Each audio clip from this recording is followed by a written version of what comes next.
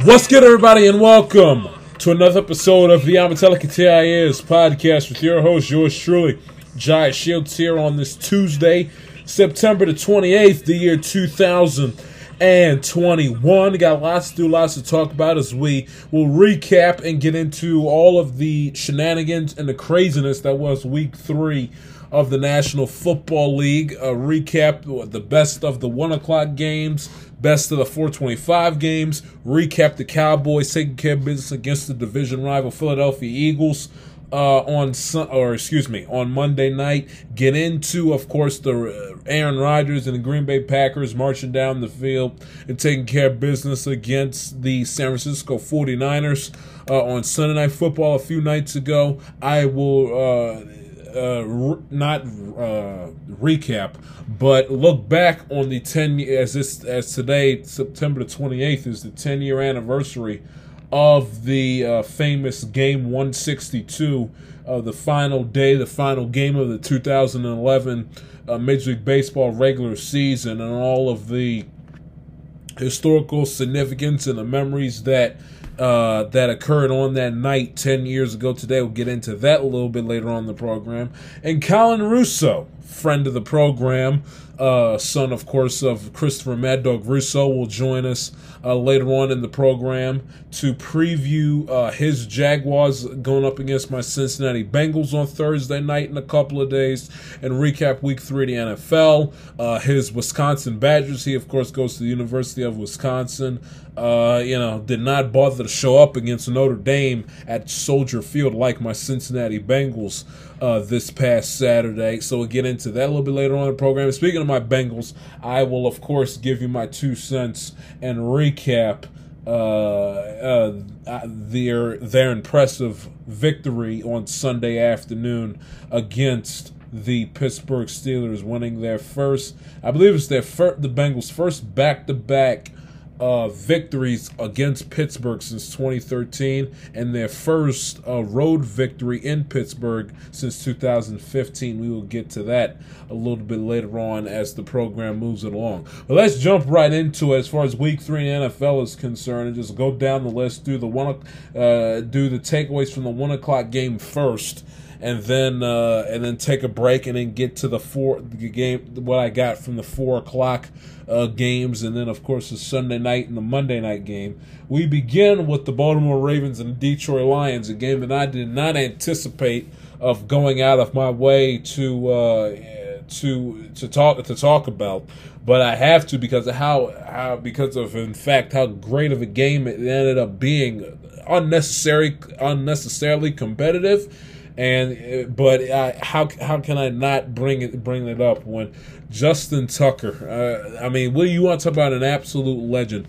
I still think, in my eyes, and it's not by much, that Adam Vinatieri still holds a little bit of weight as the greatest kicker in the history of the sport, because he's got 2. He, of course, with the game-winning field goal he hit in the 2001 divisional playoff game in the blizzard on natural grass, in a blizzard against the Raiders in the infamous Tuck Rule game. He won the Super Bowl for the Patriots less than a month later, Super Bowl 36 against the Rams. Kicked the game-winning field goal for them, and then 2 years later, in 2003, he kicked the Patriots to their second championship, defeating the Carolina Panthers in Super Bowl 38. So that's 3, and those are the 3 most clutch game-winning field goals in the history of the sport. Something that Justin Tucker does not of any fault of his own, but he doesn't have that yet on his resume. But as soon as he gets one, whether it's to win a playoff game, send the Ravens to the Super Bowl, or win them a Super Bowl, Justin Tucker, you're going to put Justin Tucker up there as one of this game's greatest players of all time. Jerry Rice, the GOAT wide receiver. Tom Brady, of course, the GOAT quarterback. Lombardi and Belichick, the GOAT coach, and then you're going to have Justin Tucker as the GOAT of the kicking position in the sport. 66-yard game-winning field goal, all time.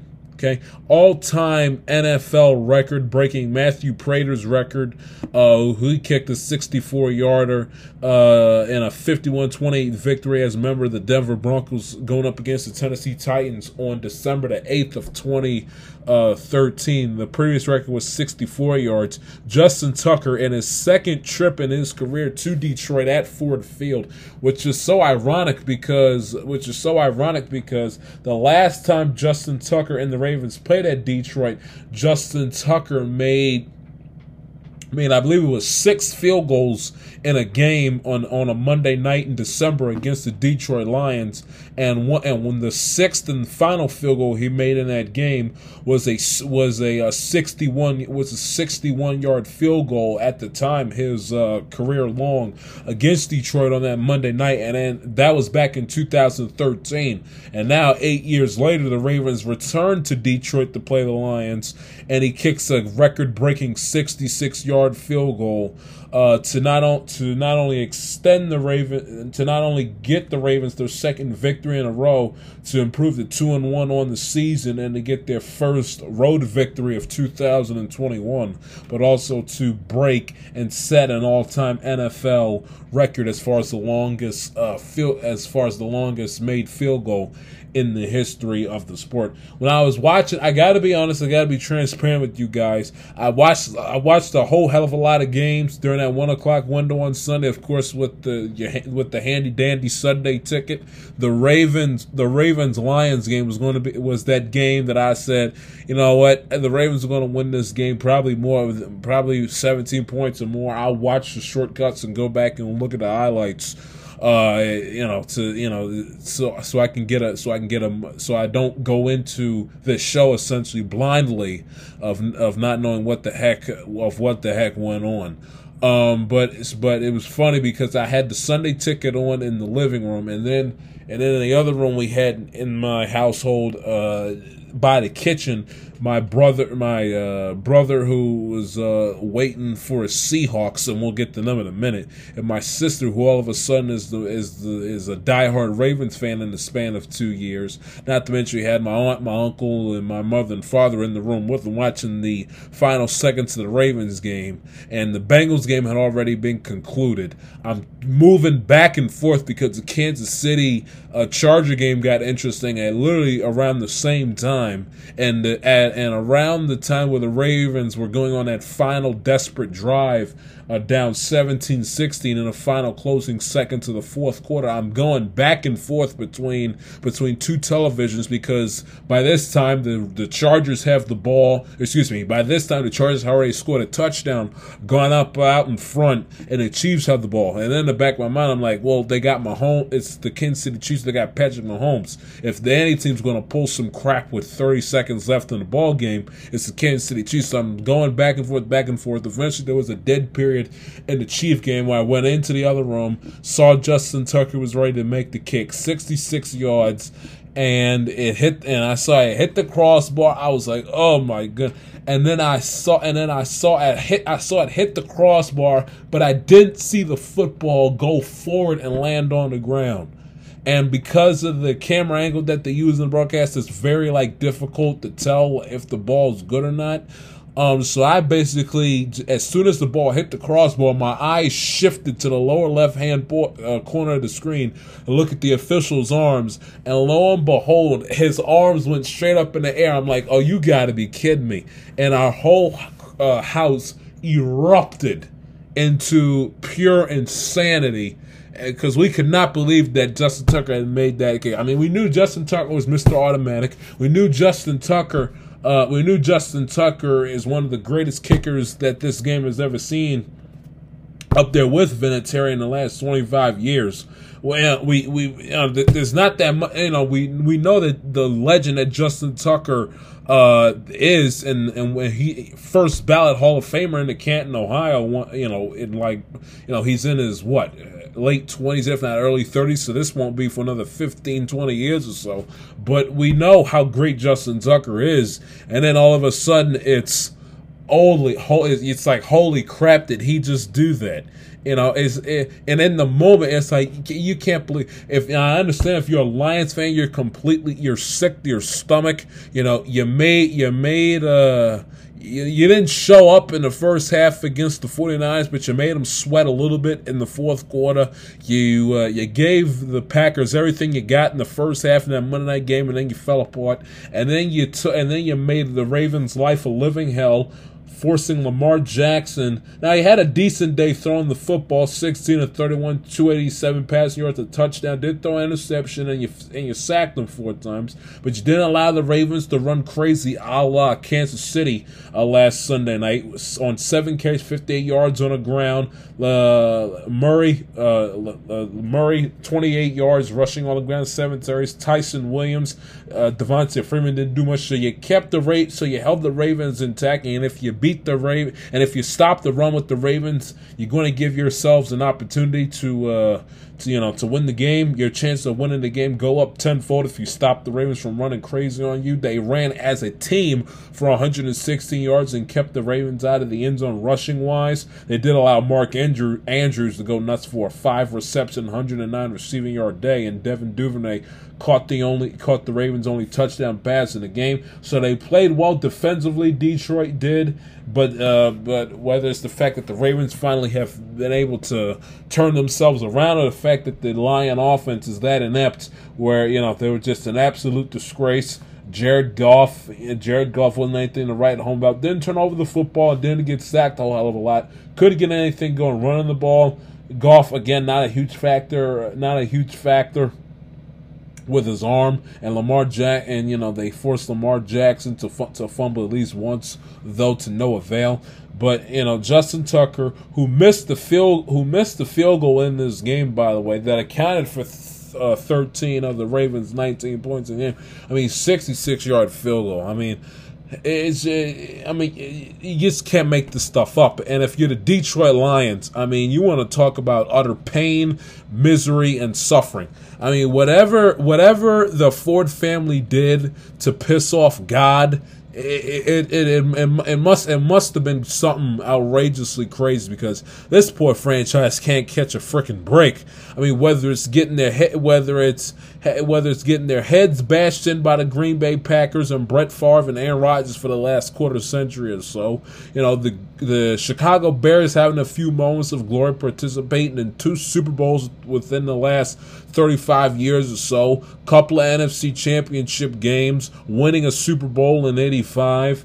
And then of course the Lions making the playoffs recently within the last few years in the late 2010s decade. Then of course the Vikings, who had a phenomenal season in 2017, they made it to the NFC Championship game in that year, along with back in '98. And then making a few Super Bowls back in the late '60s, early '70s. It's like, Detroit Lions, you just can't catch a freaking break. Justin Tucker has brought the Lions more misery and gut-wrenching pain and suffering and misery as Aaron Rodgers and Brett Favre have combined within the last 25 years or so.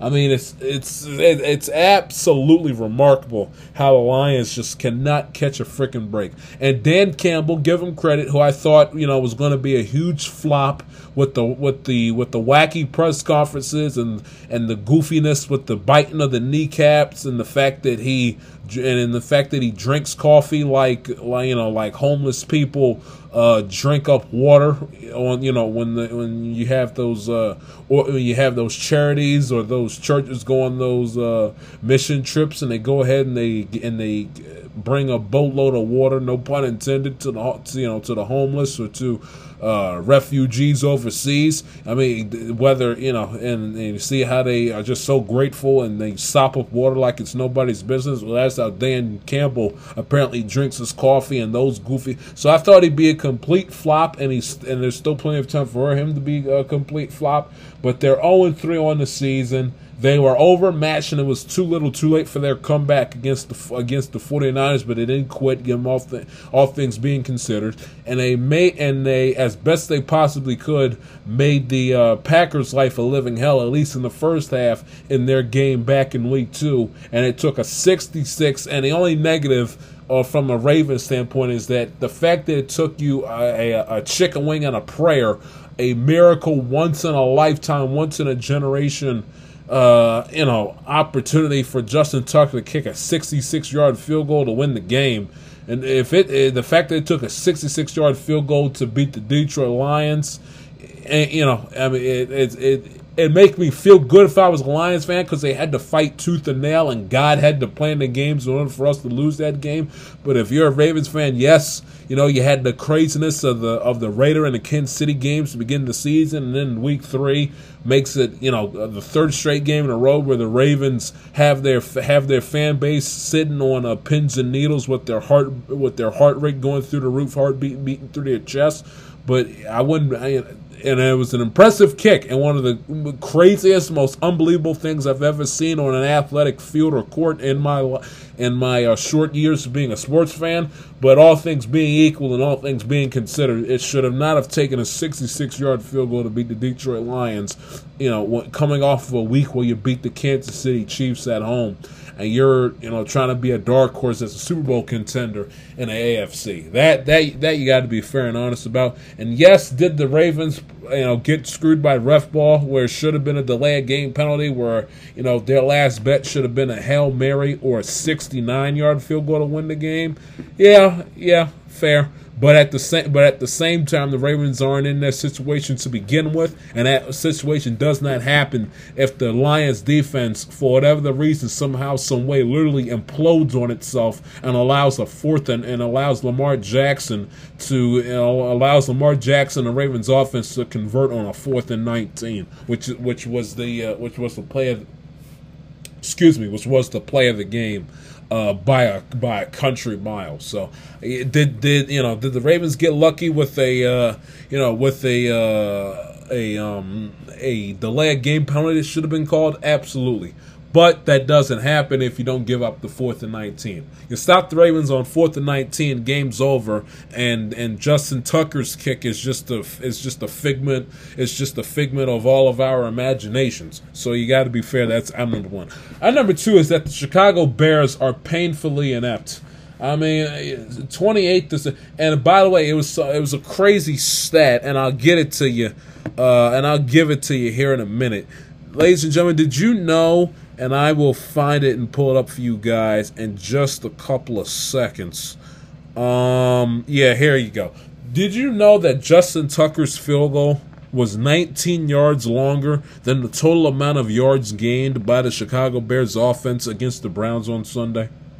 Did you know that? They're off. And the fact that they got their behinds handed to them by Cleveland in a 20-point blowout, 26-6. The fact that that even in a day where my Bengals did something that they haven't done in 6 years, that's beat the Pittsburgh Steelers in Pittsburgh, and something that they haven't done, and that's beat Pittsburgh in back-to-back meetings since 2013, 7-8 years ago.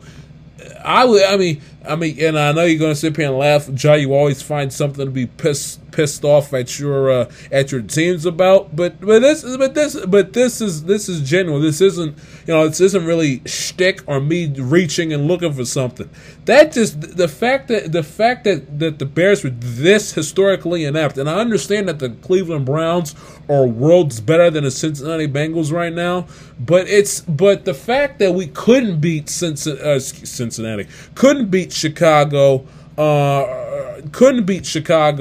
last week at Soldier Field makes me. And I understand hindsight's 2020 and it's retrospect and everything else, but it makes me even more pissed off that we didn't beat Chicago in week 2, because Justin Fields, even in the game which they beat us, Justin Fields wasn't that special. Granted, what does he have to work with when his offensive line is the equivalent of a bunch of turnstiles, and you get sacked 9 freaking times, and 6 to 20 passing, 68 yards, again sacked 9 times. Couldn't run the football. Couldn't do anything. Couldn't do anything offensively. And could not do a freaking thing offensively, which just dominated all afternoon long. And I get it. The Browns are worlds better, and their defense is worlds better than the Bengals is right now. And the Browns, by some, are predicted to go to the Super Bowl. The Bengals could have another top 15, top 10 draft pick by season's end. I get it. But still, I mean, and I said this last week, for a team that's, trying to give our fans something to be proud of, the old Zach Taylor quote that he repeated ad infinitum prior to the season started, you got to beat, and I understand I'm beating the dead horse and all is forgiven with the Pittsburgh game, essentially, but you got to beat the Chicago Bears on the road, especially the performance that they had against the Cleveland Browns. I mean, my God, I mean, if the Houston Texans, who are openly tanking, can put together some semblance of an offense against Cleveland, I mean, the Bears can't, and the Bengals give. Oh my goodness! I mean, the Bengals should honestly be 3-0 right now.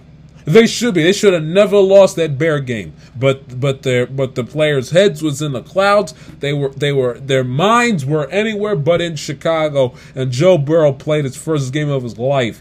That's a game that the Bengals, especially if the Bengals, finish, God forbid, knock on wood, 6-11, or they shock the world and they're somehow in playoff contention and they miss the playoffs by a game. That's a game that they're going to be kicking themselves and punching the air at, because there's no business why they should have lost to the Bears in week 2. But anyway, I digress. The Bears, like I said, going through the stats, are painfully inept. And the idea that Matt Nagy is honestly entertaining the fact that starting Justin Fields, Justin Fields, Nick Foles, and Andy Dalton are all on the table to start in their week 4 game next week is absolutely laughable.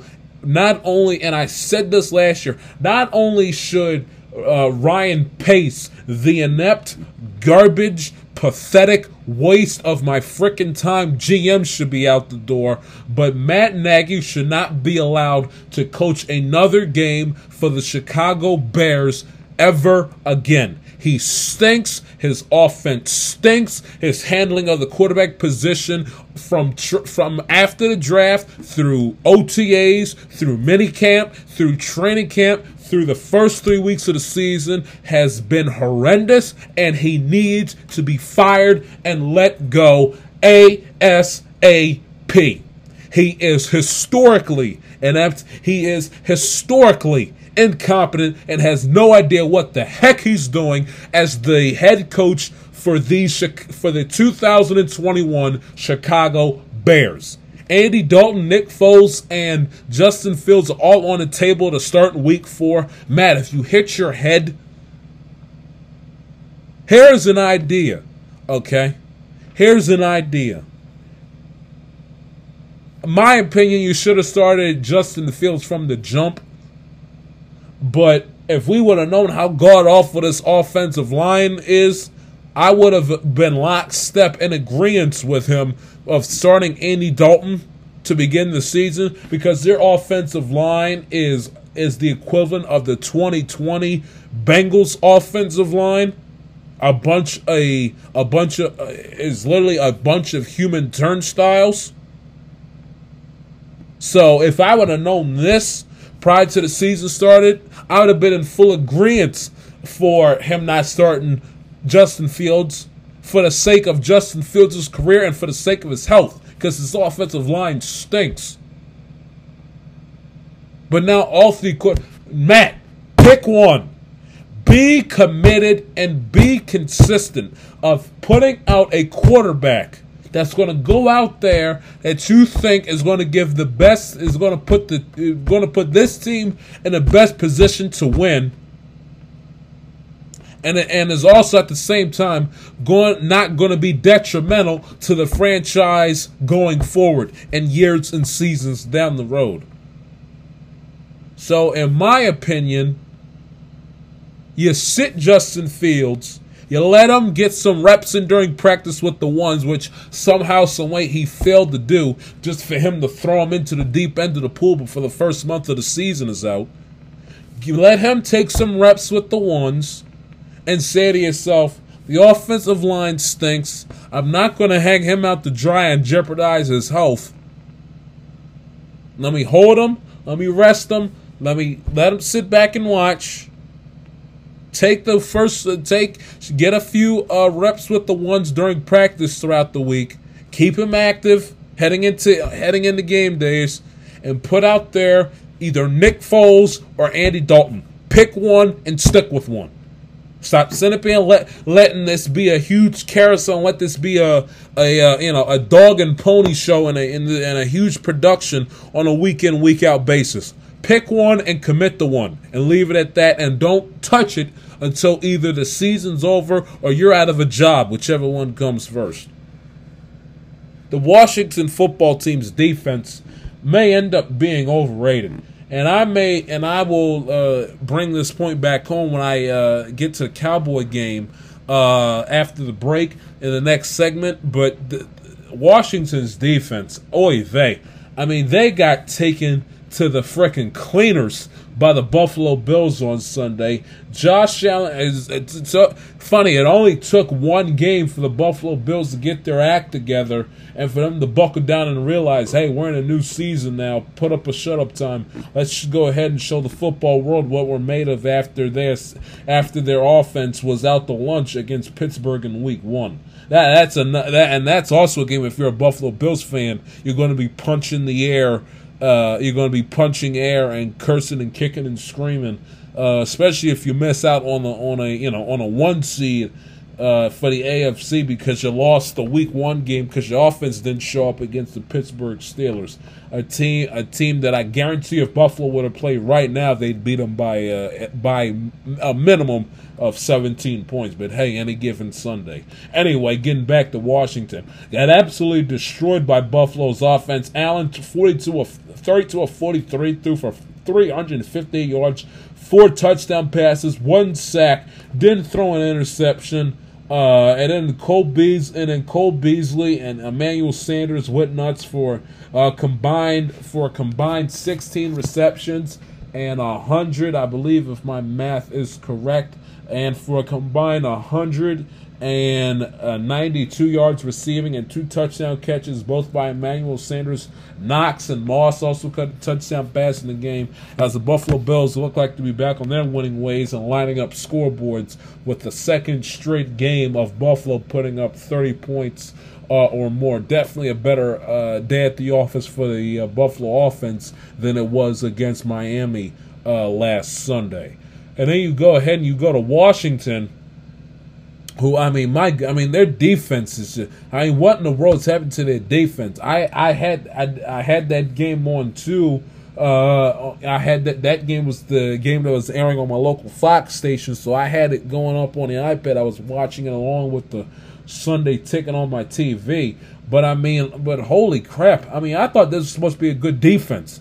Can somebody send out an Amber Alert to? Send out an Amber Alert to what's his name? To Chase Young. Where is he at? Where has he been? In this game against Buffalo, and I want to sit up here and hear, well, he was double and triple team. Do you know how many defensive players have been in the history of the sport have been doubled and triple team and somehow, some way made their presence felt in the football game? He was nowhere to be found. Three total tackles. No tackle for a loss, no tackles for loss, and no sacks. Their second leading tackler was Kendall Fuller, a cornerback, and their leading tackler in the game was Cole Holcomb, their linebacker out of University of North Carolina. Where's Chase Young at? Their number 1-2 pick out of the draft and formerly Defensive Rookie of the Year from last season. Where has he been? Nowhere to be found. This defense, if you go and look at at their defense as a whole, look at the points that they've given up this season. They gave, they weren't horrendous, but they weren't great, but they weren't horrendous against the Chargers, giving up 20 points. Gave up 20 points to the Chargers, 29 points to the Giants, and 43 points to Buffalo. You do the math. 49 points throughout the first 2 games, and then you do the 49 plus the 43 they gave up against Buffalo. They've given them 92 points in the first 3 weeks of the season. Think about that. They've given up 93 points in the first 3 weeks of the season. And it's the Charger offense is good. We knew that going in, but that's the least amount of points they've given up all year was against the Chargers. They allowed Daniel Jones to look like Phil Simms. They gave up 29 points. And I understand Buffalo's offense is dynamic and it's one of the best in the league, and Josh Allen is an MVP candidate, but 43 points is still 43 points. I mean, they gotta buckle things down quick, fast, and in a hurry before their season and their chances of winning the NFC East slips away from them fast. Heineke turned over the ball twice, which you didn't like. Couldn't get anything going rushing wise. J.D. McKissick, Antonio Gibson not a factor on the ground. Terry McLaurin, Thomas Sims did absolutely nothing in the game.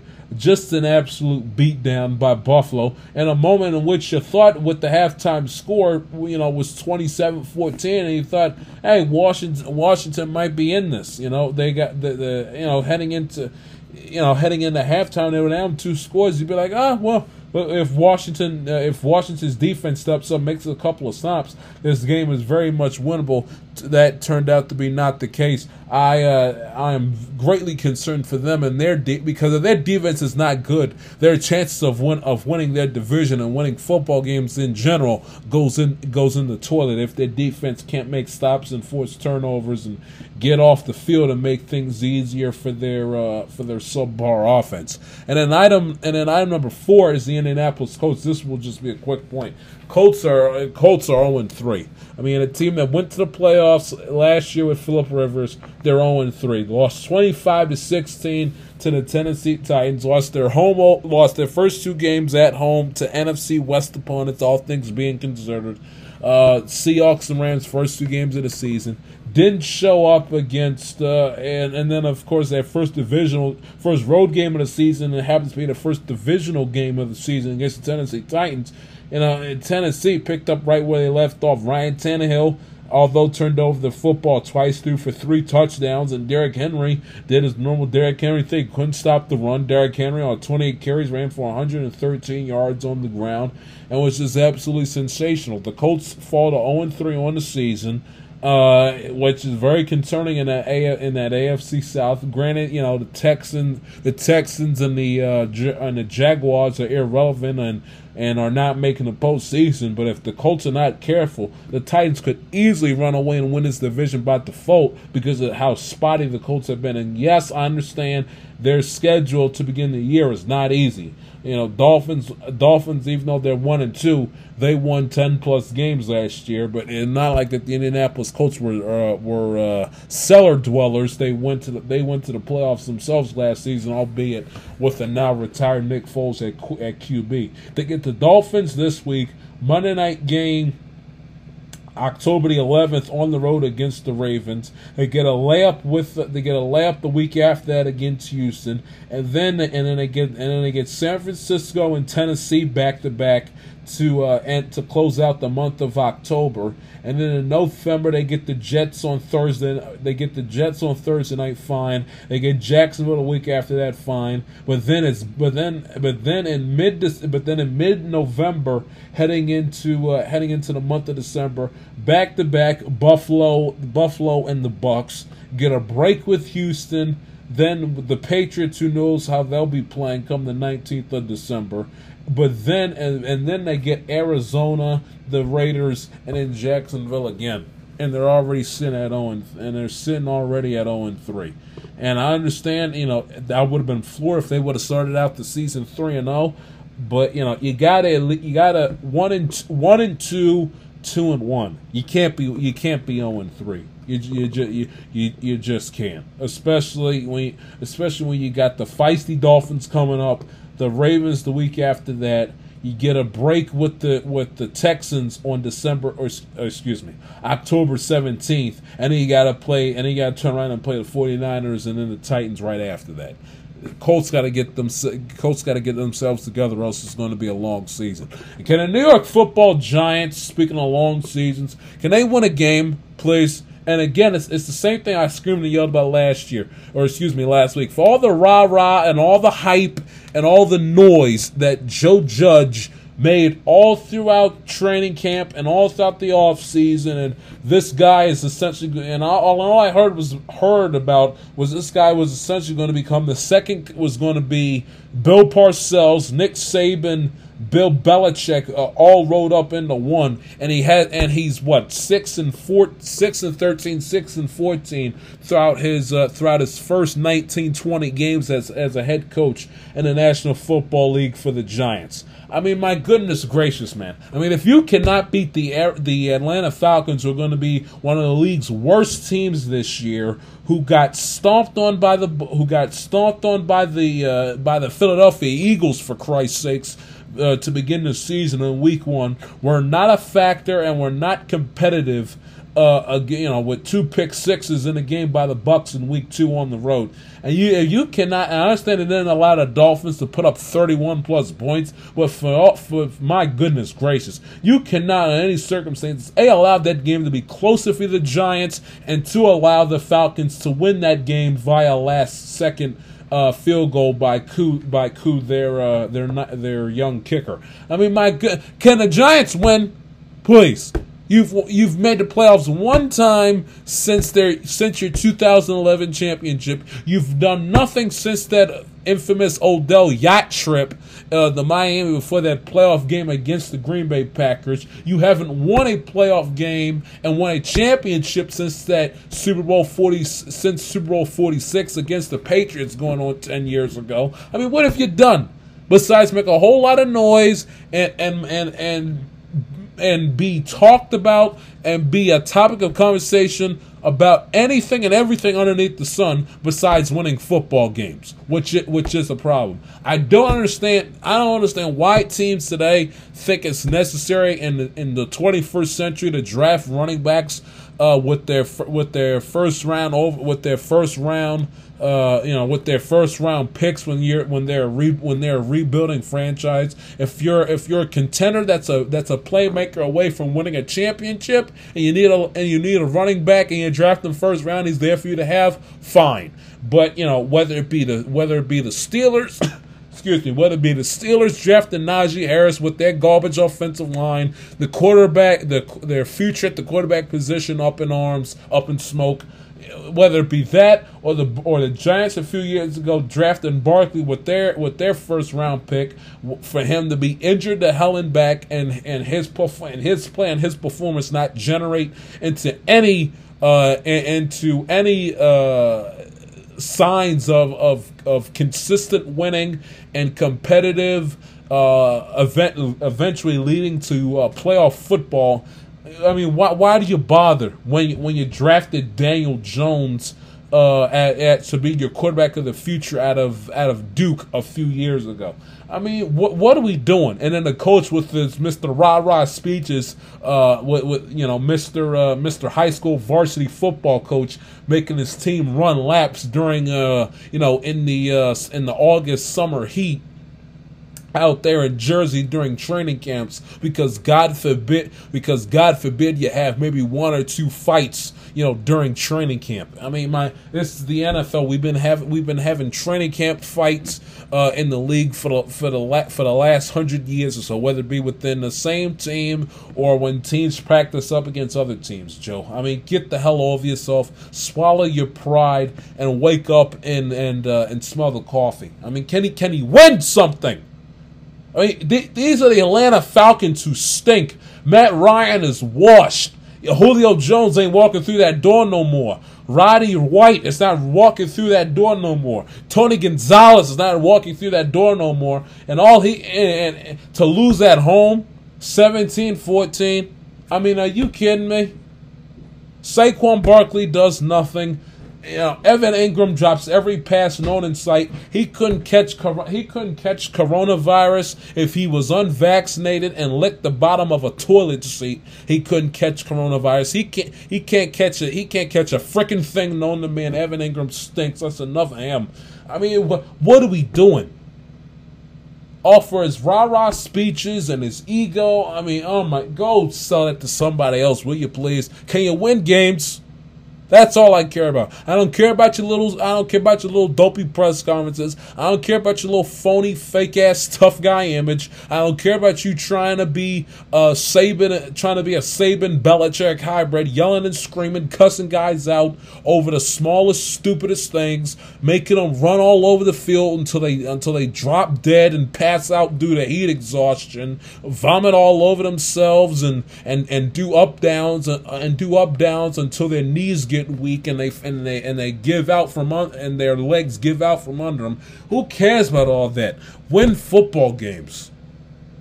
It's the Atlanta Falcons, for crying out loud, and these aren't exactly the 2016 version of the Falcons either. Get it done and win games, Joe Judge. My goodness gracious, burning timeouts like they're going out of business. Oh my God. Anyway. And the Chargers taking care of business, escaping Kansas City. I'd say I'd be very concerned if I was a Kansas City Chiefs fan. It's funny, they could easily be 3-0 as easy as they could be 0-3, and they're currently sitting at 1-2. And if you would have told me that the Chiefs would be 1-2 through the first 3 weeks of the season, the Bengals be 2-1, I'd have you drug tested. But that is the case. I don't know what the heck's going on with Kansas City. Mahomes was sacked twice, threw 2 interceptions. One of them really wasn't his fault. The first one really wasn't his fault. The receiver should have caught the ball through the pass over the middle of the field, had his hands on it. You got to catch it. Then the second one was just a horrendous pass by Mahomes. Kelsey's wide open. All he's got to do is just drop it into, drop into the breadbasket into Kelsey's hands and arms.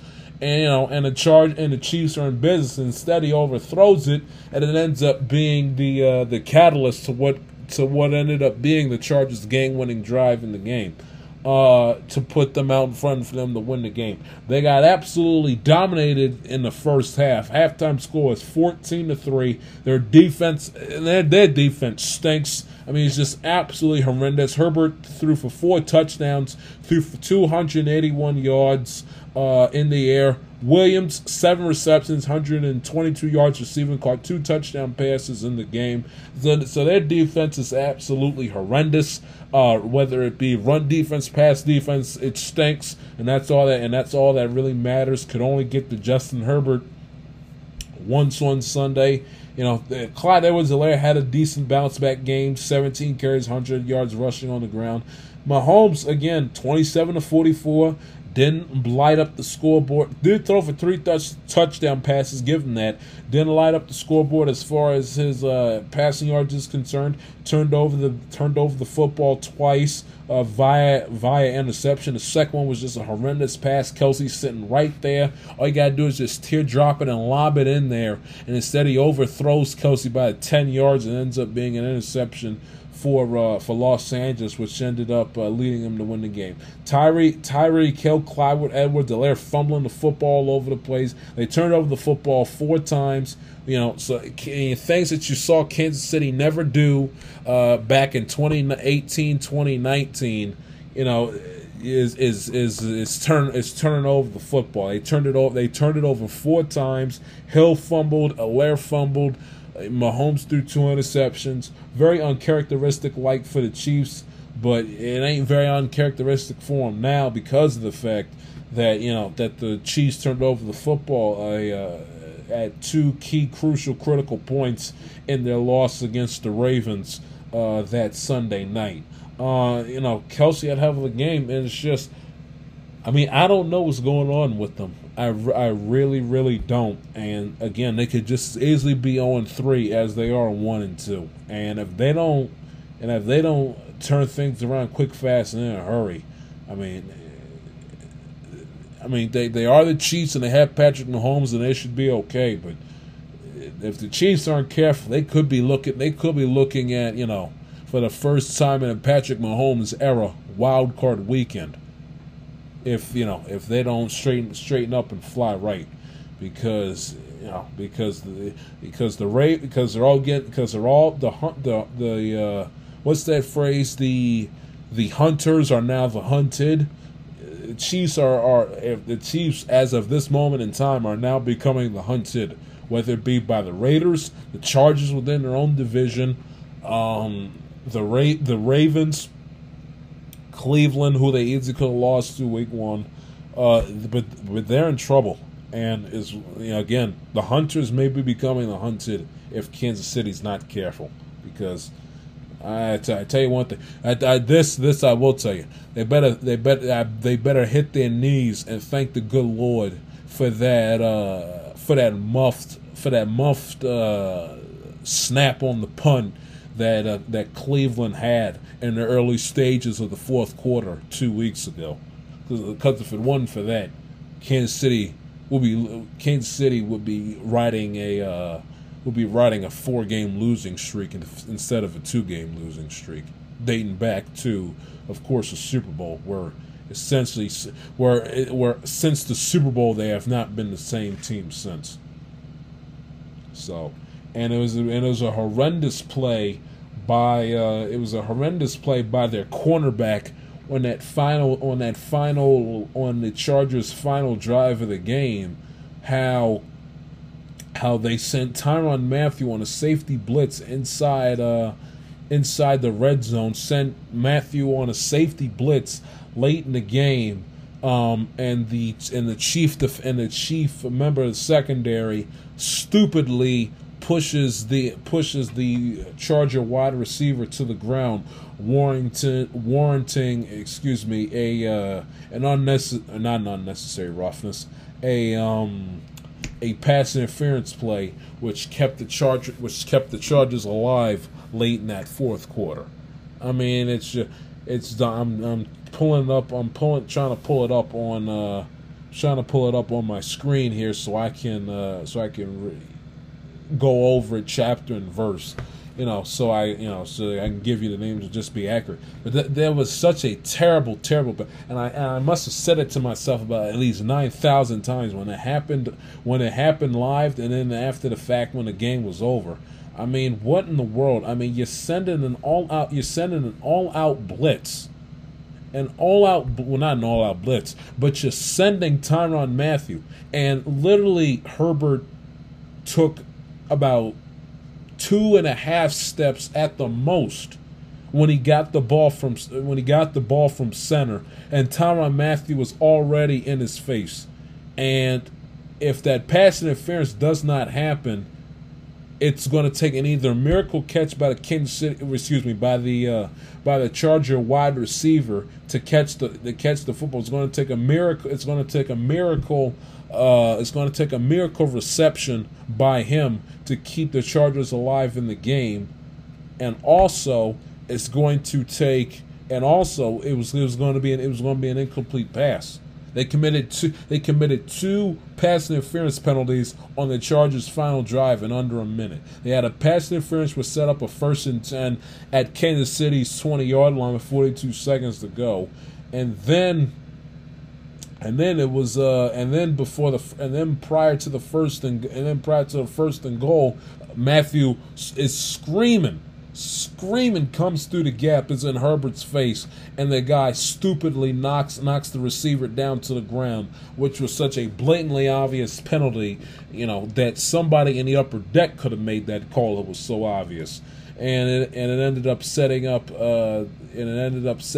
set up the Williams 4-yard touchdown catch, which ended up putting the Chargers out in front and ultimately won the game 30-24. So I'd be concerned about Kansas City. And then finally you got to go to the Arizona Cardinals, who remain undefeated with a fantastic performance going up against the Jacksonville Jaguars in their Week 3 matchup. Let's see if they can keep it going and see if Kingsbury doesn't, screw up the mojo and doesn't screw up what's going right for the Cardinals, because they are playing tremendous football to begin the 2021 season. 50 minutes in, just getting started. We'll get to the 4 o'clock window of games. Recap those for Week 3 right after this.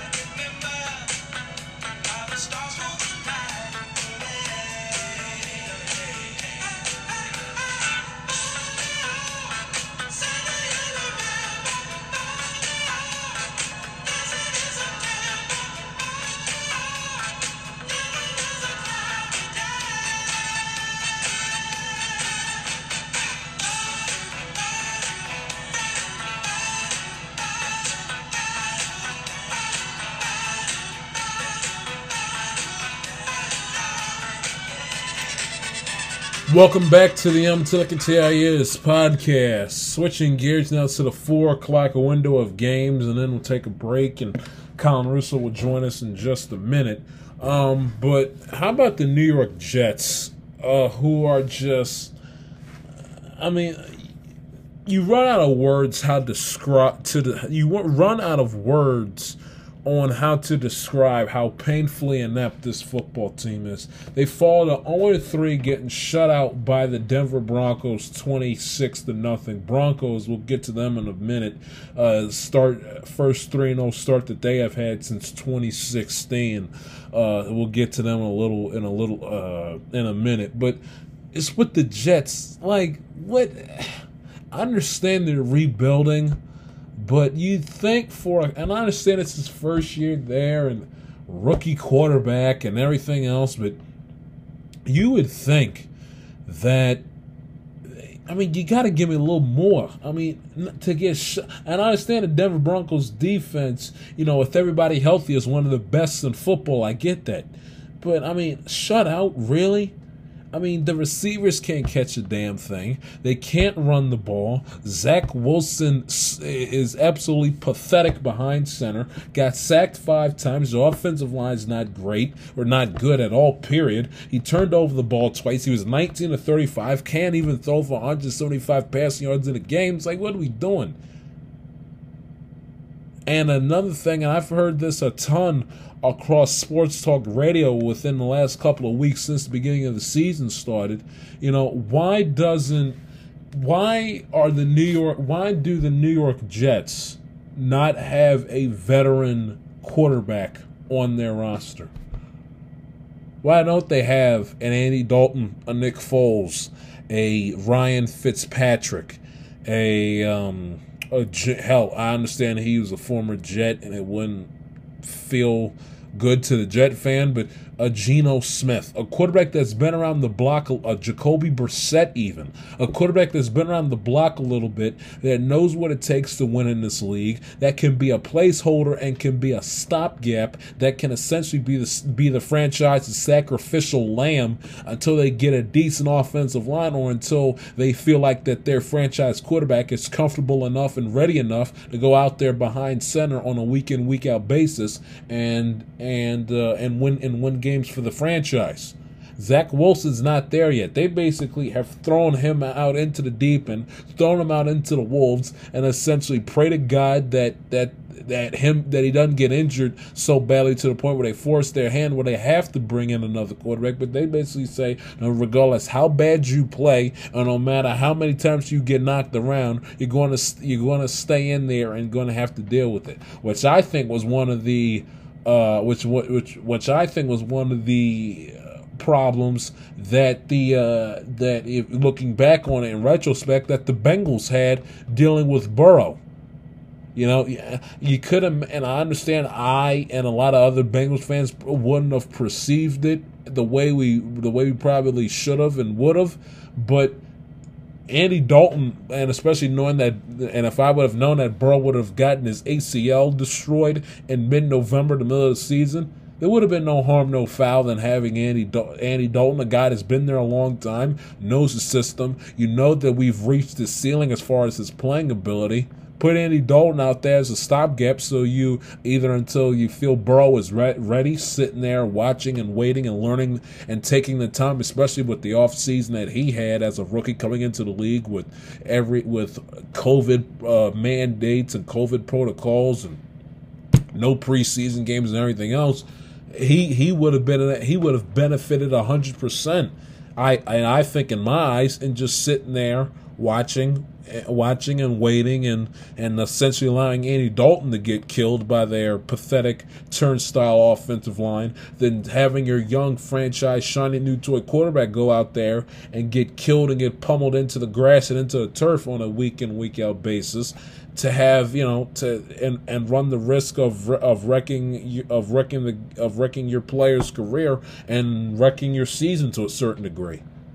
But I don't get and I don't understand the New York Jets. I really don't. Give all the credit. Now, granted, they've had an easy schedule opening up against the two New York teams and the Jacksonville Jaguars, who are now all three teams that they have played are a combined 0-9 to begin the season. So I get that, I understand all that. They've had a weak schedule, but still 3-0 is still 3-0. Teddy Bridgewater has played very well for them.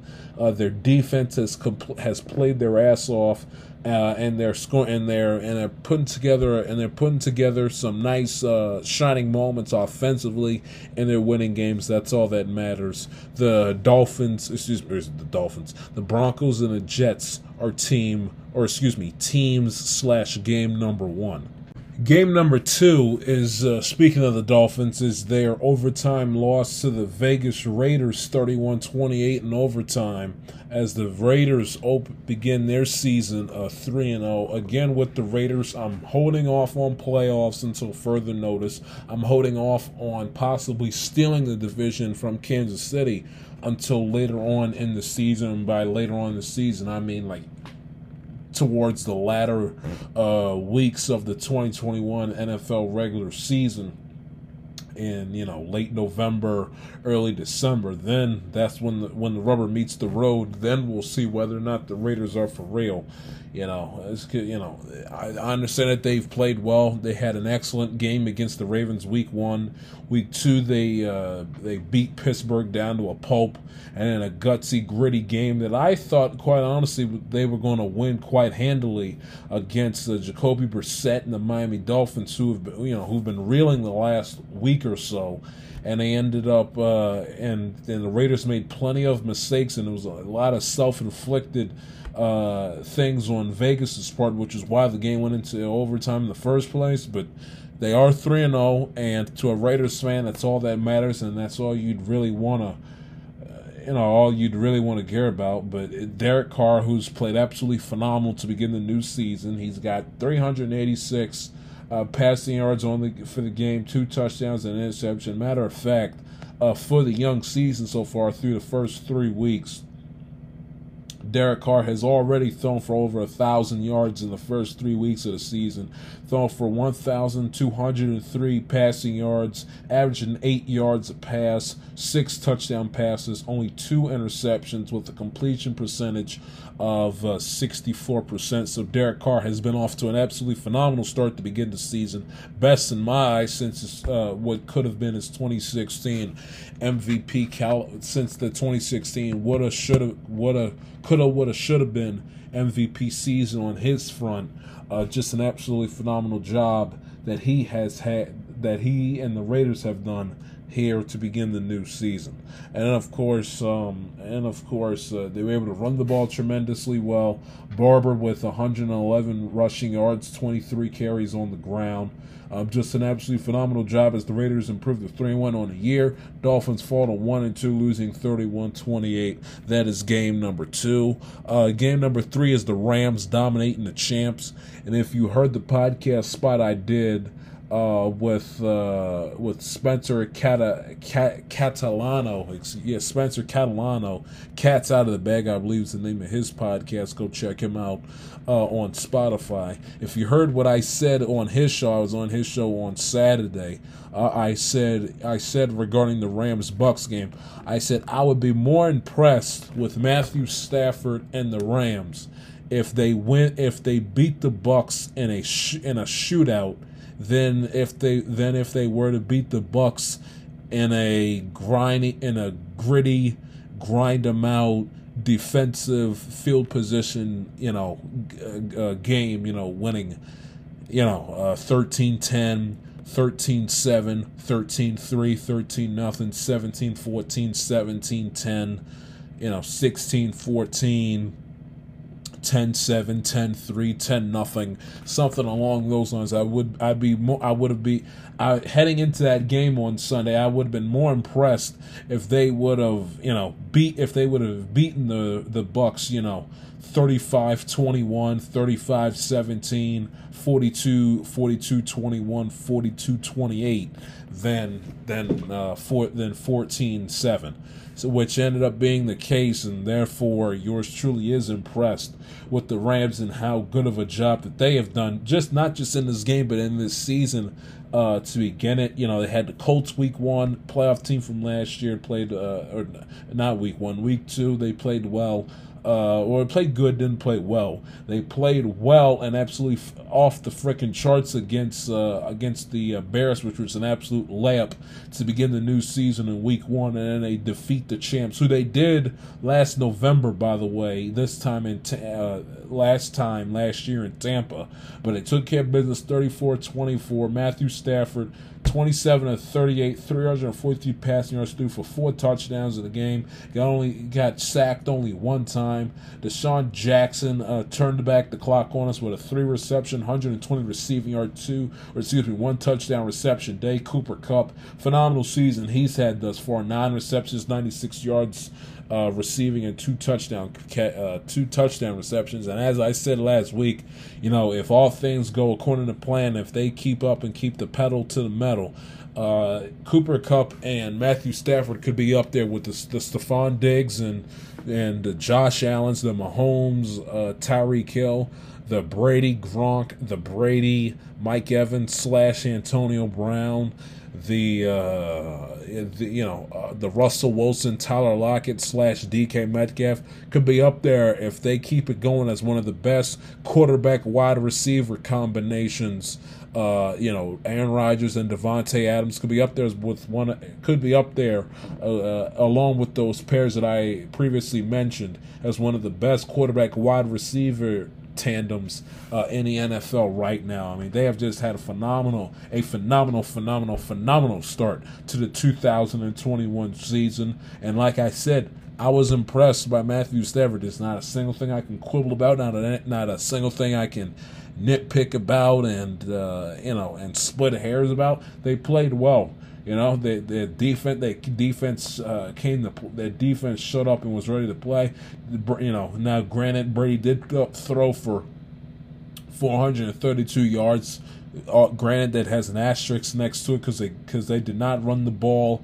They did not run the ball. I mean, when Tom Brady is your leading rusher, you didn't run the ball. Throwing 3 carries, 14 yards, and a touchdown run for Brady. They didn't. They absolutely nullified Tampa's rushing attack, which has not been a huge factor to begin the young season. They did let Brady throw for 432. Granted, he dropped back the pass 55 times. Mike Evans, 88 receptions on 106 yards receiving, but the majority of that, garbage time, so you kind of put that in a vacuum. But they shut down the Buccaneer offense.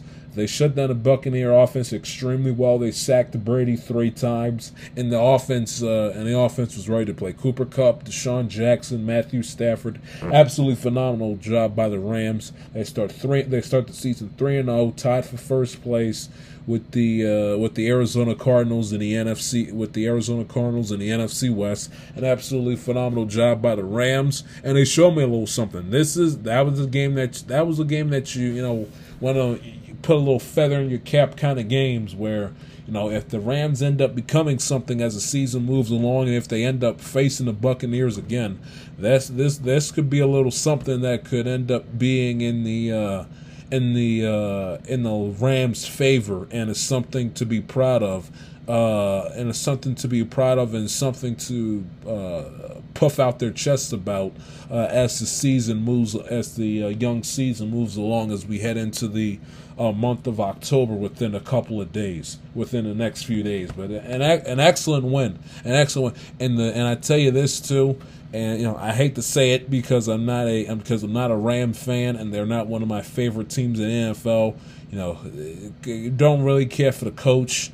Matthew Stafford, I told you ad infinitum was overrated. Couldn't stand Jared Goff when he was there too. I find the uniforms to be repulsive. Their damn midfield logo is not a ram, it's a goat. And I don't like the whole. It just outside of I can't stand the owner. The owner is a piece of filth. But then there's another part of me that also roosts against the Rams because to poke at my pal Mike in the OC, but I got to give credit where credit is due. I'm not going to be an idiot about it. I'm going to be objective and be as fair as I possibly can be about it. The Los Angeles Rams are not only the best team in the NFC, they are the best team in the National Football League. They beat the champs, gave the champs their first loss of the season. The Buccaneers, that was the Buccaneers. I'm gonna go back and look. That was the Buccaneers' first loss. I'm gonna go back and look because dating back to the postseason of last year, they were riding this tremendous winning streak. Of course, winning the Super Bowl and beginning the new season 2-0. They handed the Buccaneers their first loss of the season, and their first loss since, wow, how about this? They handed the Buccaneers their first loss since the Chief game on November the 29th on Thanksgiving weekend. How about that? They gave the Bucs their first loss of the new season, their first road loss of the new season, and it being the Buccaneers' first road game of the new season. But also, the Buccaneers had not lost the game prior to Sunday since November the 29th. That's the Sunday of Thanksgiving weekend, Week 12 against Kansas City at Raymond James. They had not lost the game since, and the Rams gave the Buccaneers their first loss since that Chief game on November the 29th, and their first road loss since October the 8th, Week 5. The Thursday night game where Brady lost track of the downs, held up the four fingers, lost track of the downs.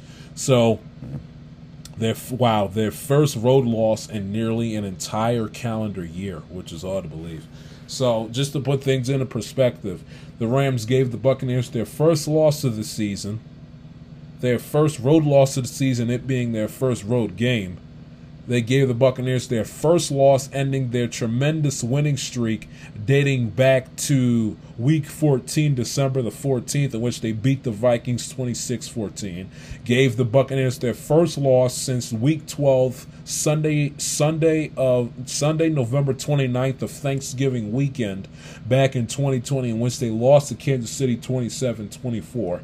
And they also gave the Buccaneers their first road loss since the Week 5 Bear game on October the 8th, on that Thursday night where Brady lost track of the downs, in which they lost 20-19, dropping at that point in time to 3-2 on the season last October.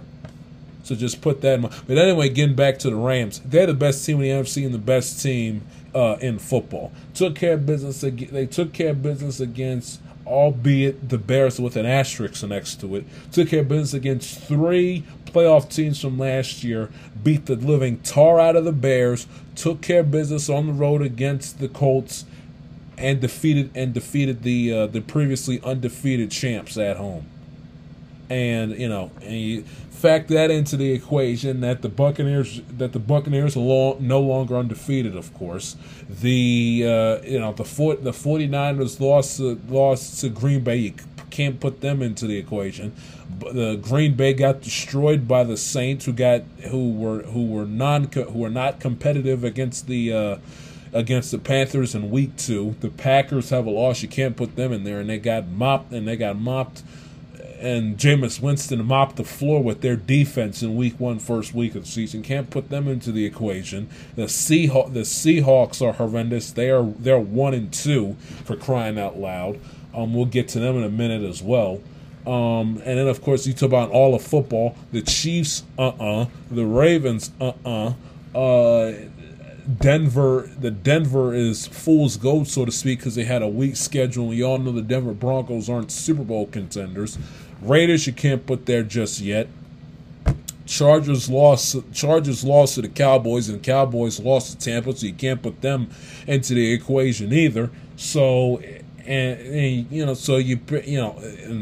I said, Cowboys lost to the Bucs first week of the season, and then you go to and then the NFC West. The Cardinals are 3-0, but to begin the season they did play Jacksonville, the Vikings, and the Titan win spoke volumes, but it did play the Vikings and the Titans, and nobody thinks that when the dust settles and when you get into the thick of the season that they're going to be up there as one of the NFC's, hell, all of football's best teams. So the Rams are the best team in the NFC and the best team in football. Got the best record, got one of the best records in football and best records in the NFC. They're in first place, took down the champs, took down 2 playoff teams, quote unquote, with the Bears, and beat the Colts, and their offense has looked absolutely phenomenal, and you can't really tell that they missed the presence of Cam Akers, with the torn Achilles prior to the season starting. So the Rams, up until this point, they've done everything well. I can't kick and scream, can't yell, can't complain, can't nitpick, can't split hairs. They're the best team in football as of this very moment, and in large part because of the fact that Kansas City's in large part because they beat the champs. The Packers got destroyed by the Saints in week 1, and the Chiefs have fallen flat on their face. But at this point in time, they're the best team in the NFL. And sticking with the NFC West, with the Seahawks getting taken to the cleaners by the Vikings, that was a bad, horrific loss, 30-17. My brother pins it all on his defense, which has absolutely imploded essentially since halftime of their week 2 game back in Seattle against Tennessee, where they allowed Derrick Henry to go nuts in that second half. The defense absolutely imploded since halftime of their week 2 game. The defense has just been absolutely horrendous, making Kirk Cousins out to be Fran Tarkington. Look him up if you don't know who he is. Going 30 of 38, only 8 incompletions from Kirk Cousins. Throw for 323 passing yards, threw for 3 touchdowns, only sacked them once, didn't force a single turnover. No, keep in mind, this Viking team had no Dalvin Cook in this game, and yet their leading rusher on 26 carries, Madsen, still ran for 112 yards on the ground, and Justin Jefferson cooked up that Seattle secondary left and right with with a 9-reception, 118 receiving yard touchdown reception day, and he also allowed Adam Thielen to reach Painter as well. I mean, the Seattle, and again, my brother is going to pin it all on the defense and pin it all on defensive coordinator Ken Norton, who's back on the hot seat, by the way. He's going to pin it all on him, but I also am going to give a little bit of the blame to the Seattle Seahawks. And I understand that in the second half that the Seahawks had no more than 2-3 possessions in the second half because the Vikings absolutely dominated time of possession, 35 minutes and 53 seconds to the Seahawks 24:07. So I get that, and the Seahawks didn't touch the ball a whole hell of a lot in the second half, playing from a deficit, which I get and which I understand, and isn't the offense's fault. But what is the offense's fault is when you have Russell Wilson, who I kicked and screamed and yelled about to the heavens back in early October. This guy is a joke. Can you guys get off of the Mahomes train? Give Russell Wilson credit. He has never had an MVP vote. Russell Wilson's disrespected. Doesn't get enough attention. Blah blah blah blah blah. And outside of a really great first half against Tennessee, a good game against the Colts in Week 1, essentially hasn't been the same player since. And outside of a game and a half, and going on what's been a complete full calendar year. I understand that the Seahawks didn't touch the ball a whole hell of a lot offensively in the second half, but when they did touch the ball, they didn't do a damn thing. Russell Wilson's got to give it for the money that he's making, and all the noise and the hubbubaloo and the commotion and ruckus and drama and nonsense that he created in that interview with Dan Patrick after the Super Bowl, throwing his offensive lineman and throwing his teammates under the bus like that. For all the noise and all the commotion that he made in the offseason, for his offense to only score 17 points against a defense that you swore, if you watched it, was the Purple People Eaters from their Bud Grant days back over 50 years ago. Come on now. I mean, Russ Wilson's getting paid way too much. Is getting paid way too much, has accomplished way too much in previous seasons of his career for him to put up 17 points to the mediocre at best, and I'm being nice when I say it, Minnesota Vikings defense. And I don't want to hear, as my brother tried to tell me after the game on Sunday, well, blame the defense. Defense couldn't get off the field, had little opportunities to possess the ball, which I get, and he's not entirely wrong. But at the same time, when you do touch the ball and your name's Russell Wilson and you have DK Metcalf and Tyler Lockett as your 1-2 punch in your receiving core, you got to find a way to put the ball in. You got to find a way to put the ball in the end zone in the second half. They put up a big fat goose egg in the second half against the Vikings, and in 3 quarters, including the overtime period in the second half against Tennessee, you want to know how many points the Seahawks offense put up against Tennessee the week before? 6 points. 3 quarters of play, 6 points they scored in the second half against Tennessee, and in the second half against Minnesota, they put up 0 points. I understand that their defense is light years away from their Legion of Boom days back in the early mid-2010s with Michael Bennett, Richard Sherman, Cam Chancellor, Earl Thomas, Bobby Wagner, even though he's still on the team, Malcolm Smith. I get all that.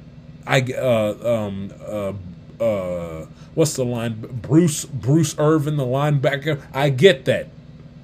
I get it, and I understand that. I understand that this is not the same team and the same defense from their Super Bowl years back in 2013 and 2014. But for the love of all that is holy, you traded a boatload of your first round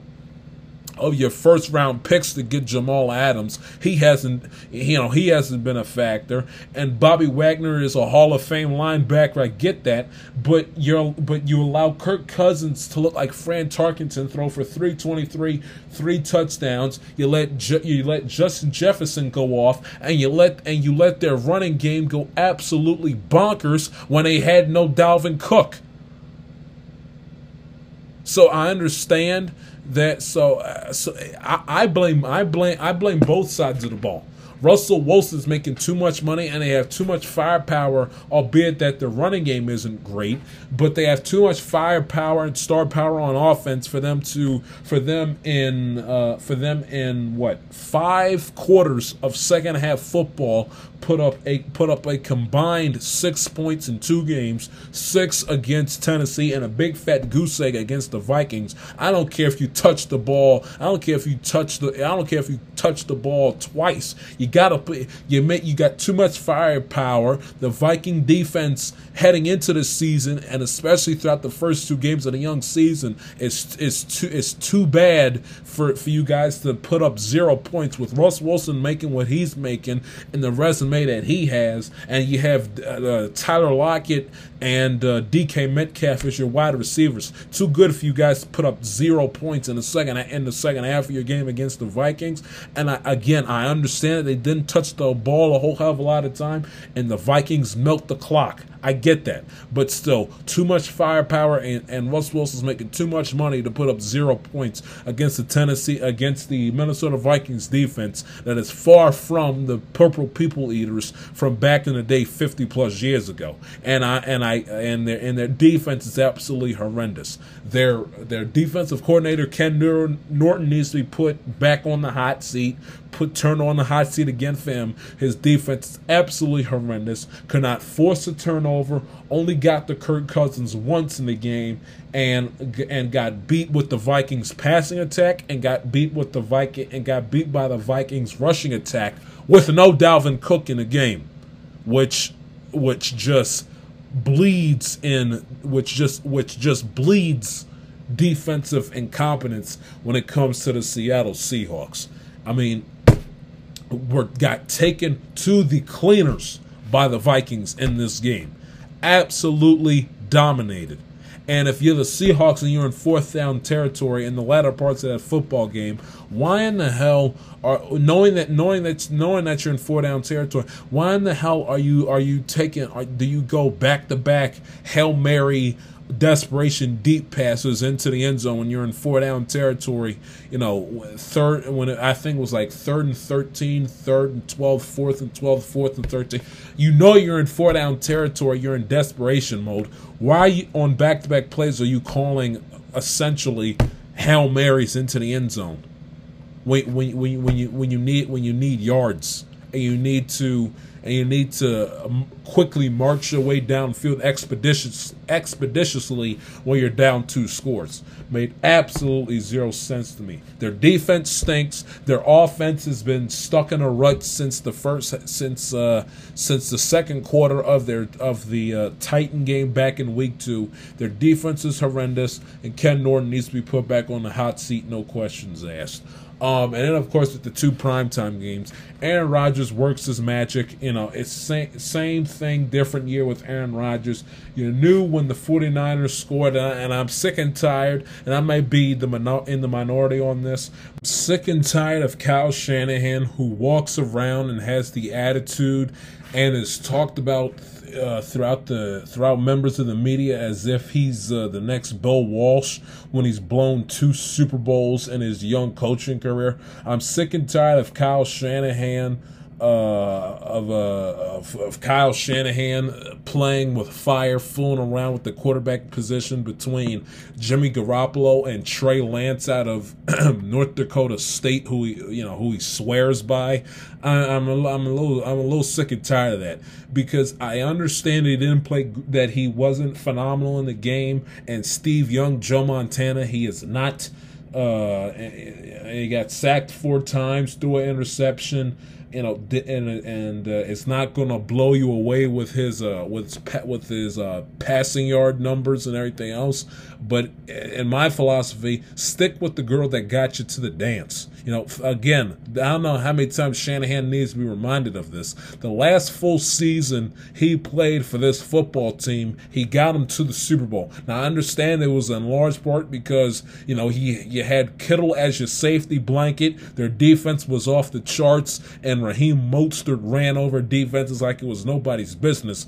But and I'm not going to, but I'm pretty sure if I wanted to, I could find at least 5 or 6 games where Jimmy Garoppolo, or 5 or 6 moments at the bare minimum, where Jimmy Garoppolo and his solid quarterback play won those games for the 49ers, and he was not terrible against the Chiefs. Had a bad second half, bad fourth quarter, but he wasn't terrible. And I understand, that he overthrew Emmanuel Sanders, which should have put the game away. But just think, if he doesn't overthrow Emmanuel Sanders, Trey Lance isn't even on the freaking roster. That, or if Richard Sherman and their defense doesn't collapse like a cheap tent and doesn't allow Damian Williams to run all over him like clockwork, and doesn't allow Mahomes to essentially have the greatest fourth quarter of his young NFL career, Trey Lance is also not on the San Francisco 49er roster. So for Shanahan, who gets talked about and certainly walks around with the attitude as if he thinks he's the next Bo Walsh, take it easy. Is Jimmy Garoppolo the next Joe Montana? No. Is his numbers gonna blow you off the charts? No. But let's be fair. If that's not Aaron Rodgers in a Green Bay Packer uniform, or if that defense knows how to make a stop and gets out of that soft, weak, pathetic zone in the final seconds of that game during the Packers' final offensive drive, from what I could see, Jimmy Garoppolo marched the 49ers down the field and set up what honestly could have been and might have been a game-winning drive on Sunday Night Football against the Green Bay Packers at home opener. So, and you can't sit up here and get cute and fool around with the clock and everything else like that. Some things just are what they are. It shouldn't be the offense's fault. It shouldn't be on the offense necessarily to do the defense's job and to play defense when it comes to, milking the clock and making sure that whoever gets the ball last, in this case Green Bay, has as little time on the clock as possible. Their job is to keep the game alive, get down the field and score. That before the clock hits triple zeros.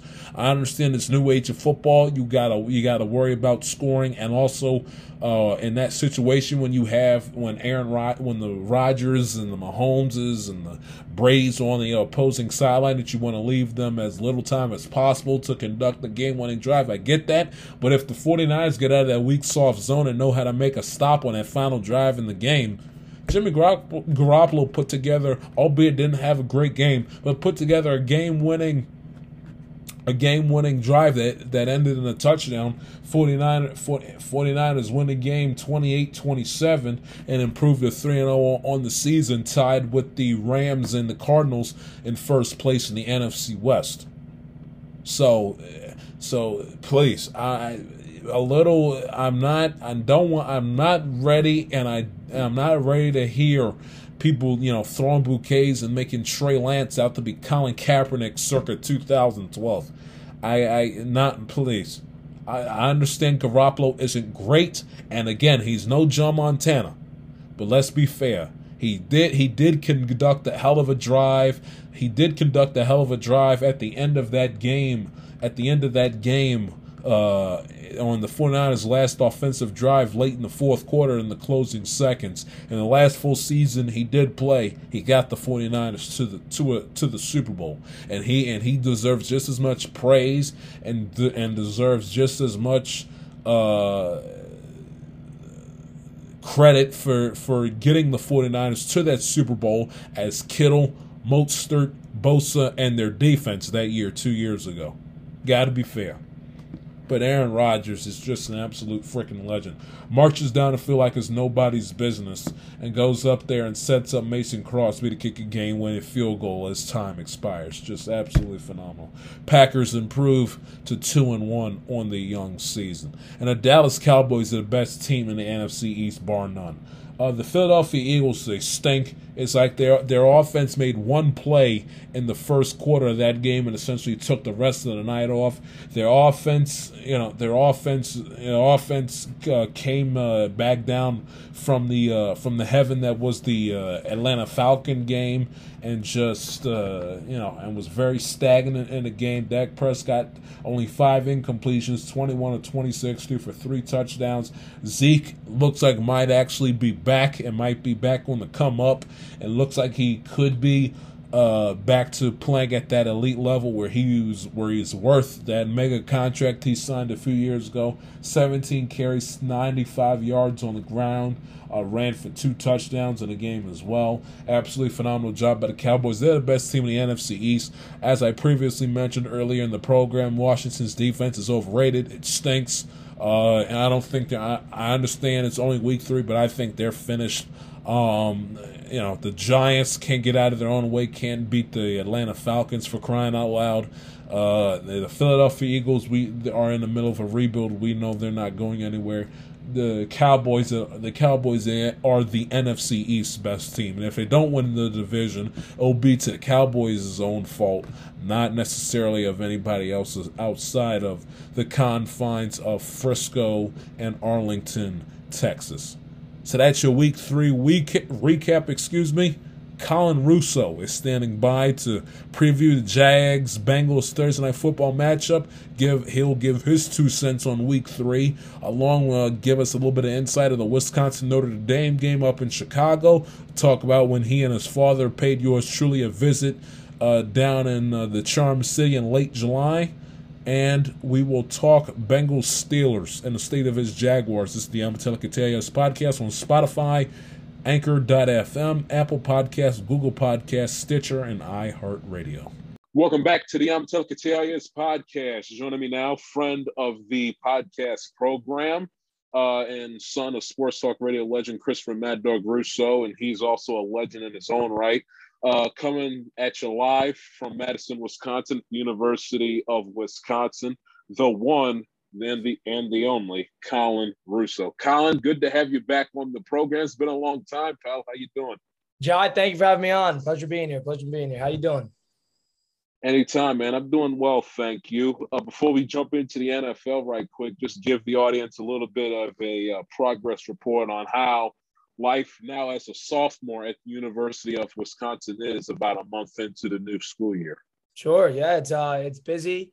I love it, though. The weather's still good, so we're banking on that. It was at 75 today. So, I mean, at the end of September, you're still getting that good weather. Can't complain there. And, the class has been all right. The school year has been good. I've had a lot of fun with the weather being nice. I guess that's just how this goes.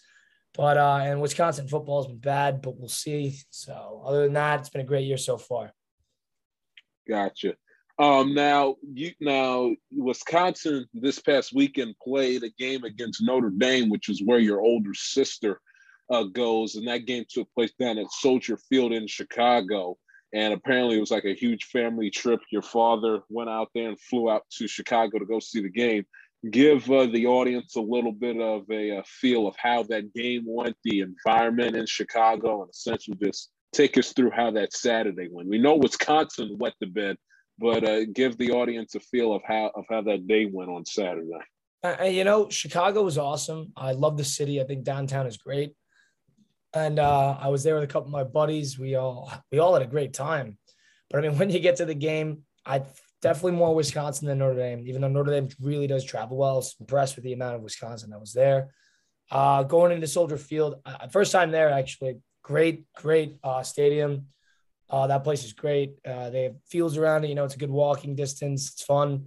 And as for the game itself, I mean, I went in praying. We're coming off a bye, too. I went in praying that we'd be able to kind of get that passing game going, because I knew if Notre Dame would have like a go-ahead touchdown, we'd have to rely on that passing game to kind of get back into that game. And we haven't shown anything against Penn State and Eastern Michigan. So going into it, I was very nervous. But I thought maybe, bye week, these guys are motivated. It's in Chicago, college game day. Maybe these guys are going to be ready to go. But as it turns out, when they came out, the offense was flat the whole game. Couldn't get anything going against the subpar Notre Dame defense. The defense who gave up 38 to Penn and Florida State, 28 to Toledo, and then I think it was 14 to Purdue. It's not really a great defense. They have a couple great players. They don't have a great defense. So I don't know. Going after that, the first 3 quarters, it was competitive. It was close. The Wisconsin defense is outstanding. And then everything just collapsed top to bottom. The defense still played pretty well, but even the third string came in and he came down, brought him down the field. Big touchdown for them. They had that kick return. The special teams was horrible all game. And then obviously the 2 straight pick sixes to end the game, just the salt in the wound. But the game was a disaster. And you know what? Hopefully it's a wake-up call for the program, for the quarterback, for Paul Chryst, everything. So we'll see what happens there. Gotcha. So what was the reason why those 2 teams played specifically in Soldier Field rather than at South Bend or up in Madison? Yeah, it was interesting. This was technically a Notre Dame home game. I guess they just did some sort of home and home. I know they did it a number of years ago. They scheduled that home and home. And last year we were supposed to be at Lambeau against Notre Dame too. We rescheduled that because of the COVID year and you only did Big Ten. We rescheduled that to, I believe, 2025 at Lambeau. So that was kind of our home game was at Lambeau and their home game was at Chicago. So we kind of had their home game. We're going to play them again. It's kind of like a home and home neutral site, which I'm cool with. I think it's a cool vibe when you do it. You'd rather a big team like that come into your home stadium and kind of not have that half and half. It was fun. It was a good time. It's kind of cool to travel somewhere to go to a game like that. Gotcha. And for those of you all that don't know, that are new to listening to this program, and just to wet your whistle, you and your dad made the trip to my neck of the woods down in Baltimore this past July, late in the month. And so just give an audience a feel of the reason why you were in town, and I'll kind of fill in the blanks as far as how the day went with the 3 of us. Sure. So for that whole week, my dad and I, we went to 3 baseball cities to see games, see ballparks. We started off in Philly, saw a Phillies game, and then we'd spend 2 days in Washington. And then Washington was great too. And then we went to Baltimore too. So we went to those 3. We saw all 3 parks. I thought Phillies, I thought was a cool area because you had the basketball, the football, and the Phillies right there in that one quadrant. Washington, I thought was in a bad spot. I didn't really like Washington that much. And as Baltimore, obviously Camden Yards is great. The atmosphere is great. There's nobody there, but in terms of like the ambiance of the ballpark, it was a really cool spot. And I like how you could kind of walk there. Yeah, it was really nice. And one of the favorite moments of the afternoon, or just of the entire day for me, one is that your dad would not shut up about the area that you guys were staying at. It's like, Jai, this is a really nice neighborhood. Yeah, like they live there here. Love like, the water. Really nice. Yeah, you love the water. I'm like, he's like, all right, like he said it like in a way as if I don't know, as if I haven't been living here for the past 19 years, but it was funny. And another thing too that I think was the highlight of my day. We went to go see Marlins Orioles. It was either the bottom of the 6th or the 7th inning. And out of the clear blue sky, your father turns to you and says, think about all of the Baltimore legends of the sports teams that played here in the late 60s, early 70s. And he started going down the list of all the players. And he brought up Gino Marchetti. And somewhere around there, you said, oh, he's not. He said something. You said something along the lines of, oh, he's not as good as Aaron Donald. And then he was like, are you the Marchetti, who and he went down the itinerary of everything he did, and he turned it, and I'm sitting, just to paint the picture for the audience, I'm sitting between the 2 of them. So Colin is to my left, Dog is to my right, and Dog turns to me and says, give me your phone, Ziggy, you can pull up at Gino Marchetti's stats. And he pulls out his blue glasses out of his short pocket and starts going through Gino Marchetti's stats right in the middle of a baseball game. These 2 were arguing, like Colin said, for a full inning of who was better, Gino Marchetti or Aaron Donald. And we're sitting. We probably would have caught on television. We were sitting right behind the third base dugout, and these two are arguing in the middle of the sixth inning of Marlins Orioles in late July of who was better, Gino Marchetti and Aaron Bell. That by far was the highlight. Was the highlight of the day. It was absolutely hilarious. And you know, he goes on these tangents where he just goes up to these guys who played like before the space race, and he starts talking about how fantastic they were. And then you kind of bring up a newer guy who's clearly like Donald, a first ballot Hall of Famer, an all-time great. This is the type of guy that's literally a generational player. And then he just kind of brushes them off for the guys that he probably never saw play. He does it all the time. Like, and sometimes he's right. Sometimes he's right. And sometimes he's just completely delusional and like has that sort of like old mindset that like, you know, the games were better back in the day type of thing. So that was right. Sometimes it ticks me. Sometimes it doesn't. I can't really give him the time of day sometimes. Right, right. And it's funny because I called him yesterday on his show, and I was like, well, dog, all things being considered, because he lost his mind and went ballistic when I said that comparing the '86 Giants defense to the 2000 Ravens defense was pure blasphemy. Mm-hmm. He nearly popped the blood vessel yelling so loud last week. And I called him yesterday. I said, dog, to be fair, you were born in 1959, and you waxed poetic about Joe DiMaggio and Babe Ruth as if you saw every game. And he was like, but you don't need to see Joe DiMaggio to know that he had a 56 game hitting streak, or that Babe Ruth hit over 500 home runs.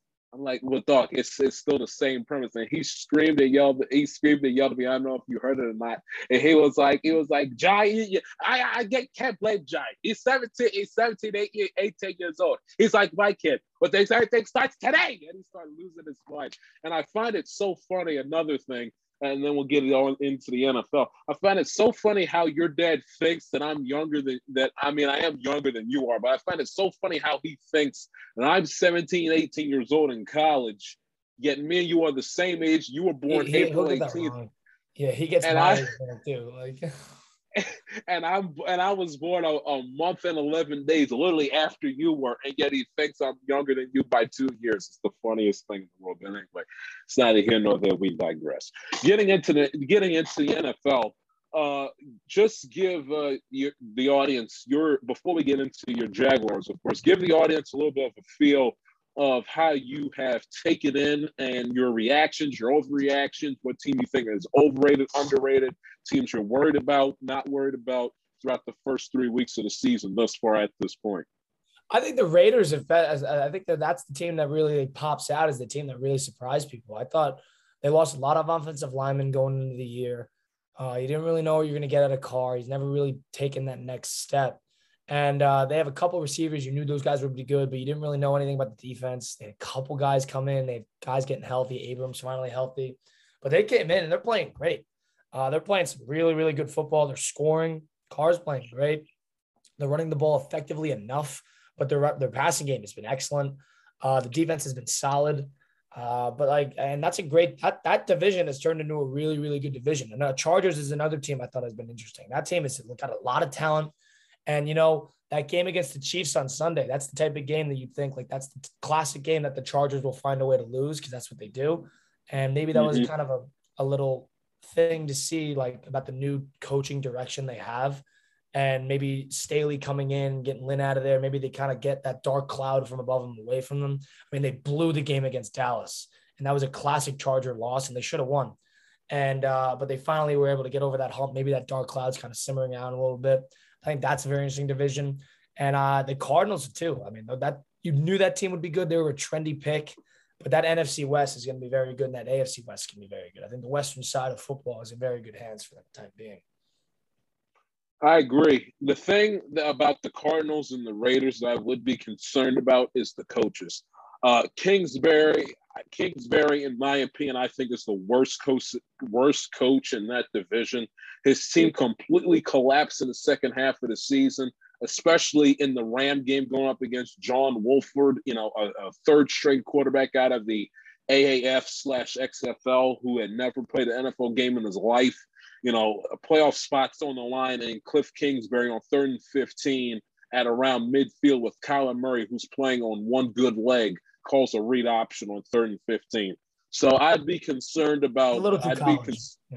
Yeah, I'd be concerned about Kingsbury. You know, he's got more talent. He arguably has probably the best roster, or at least the best roster on the offensive side of the football out of everybody in the entire division.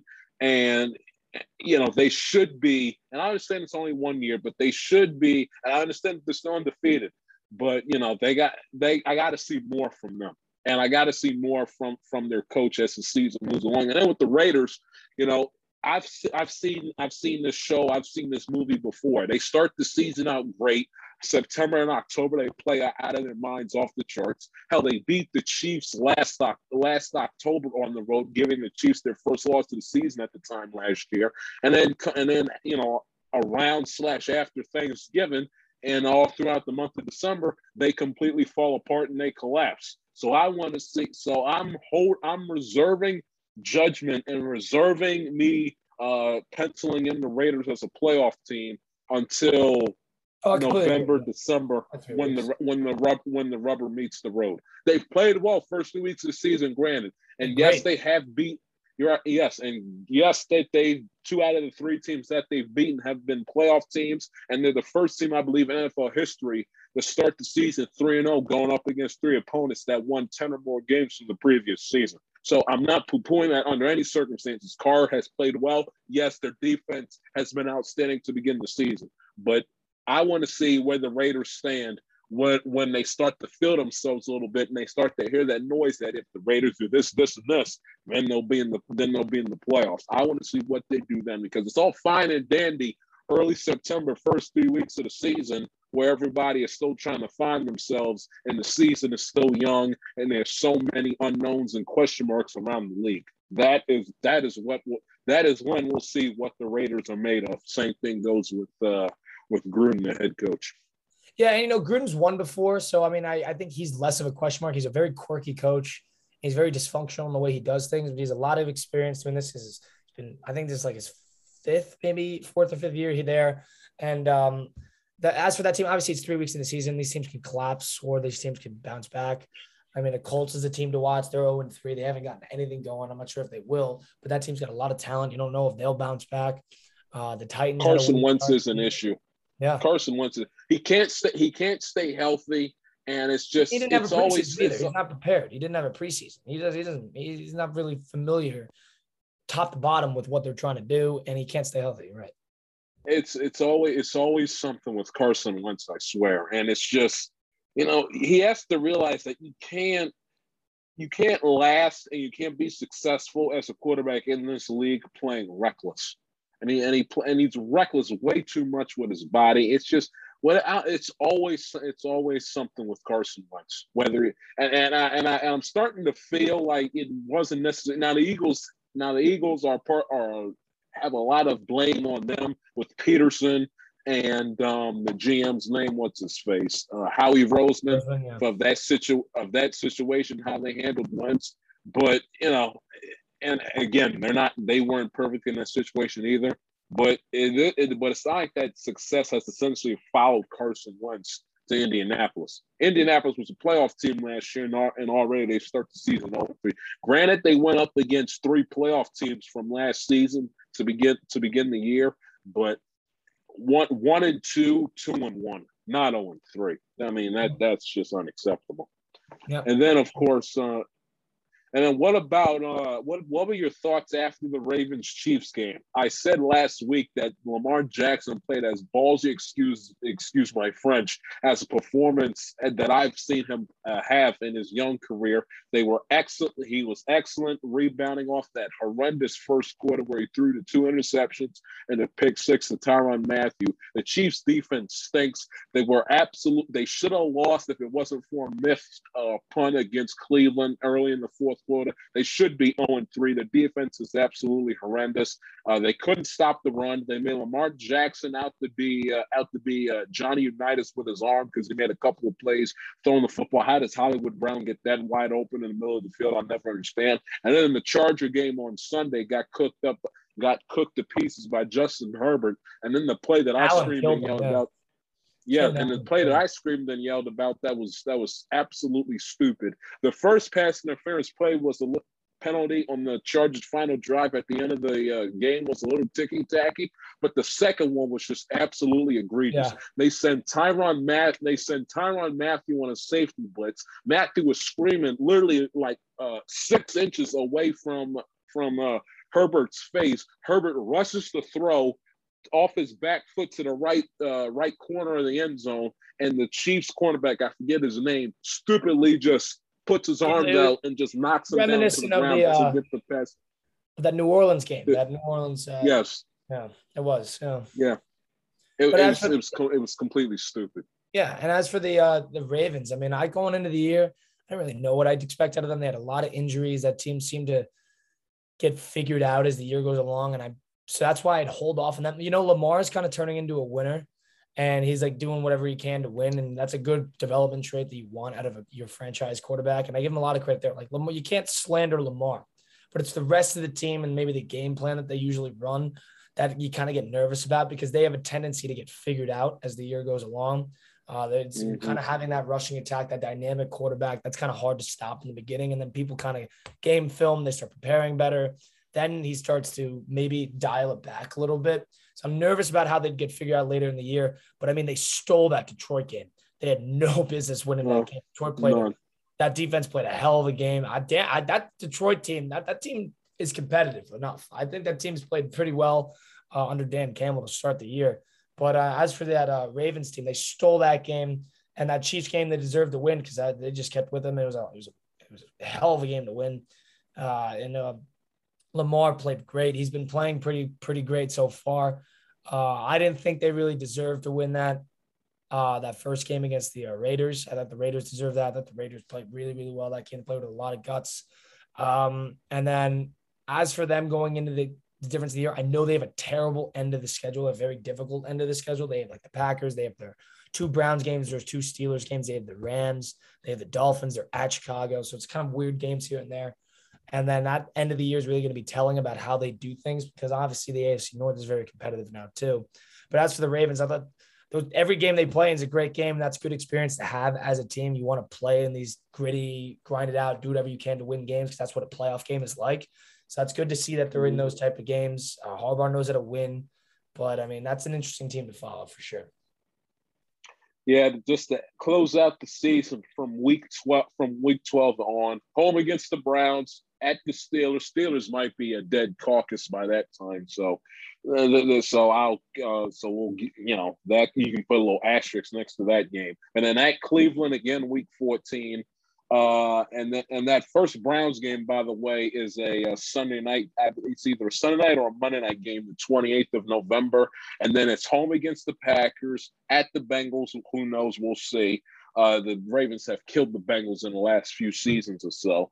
And in week 17, home against the Rams, and in week 18, home against the Steelers. So the advantage that the Ravens do have is that the 2 Browns games they have within 3 weeks of each other. They play 2 games against the Browns in 3 weeks. One of them being at home, right? And they also and the benefit is that they also get the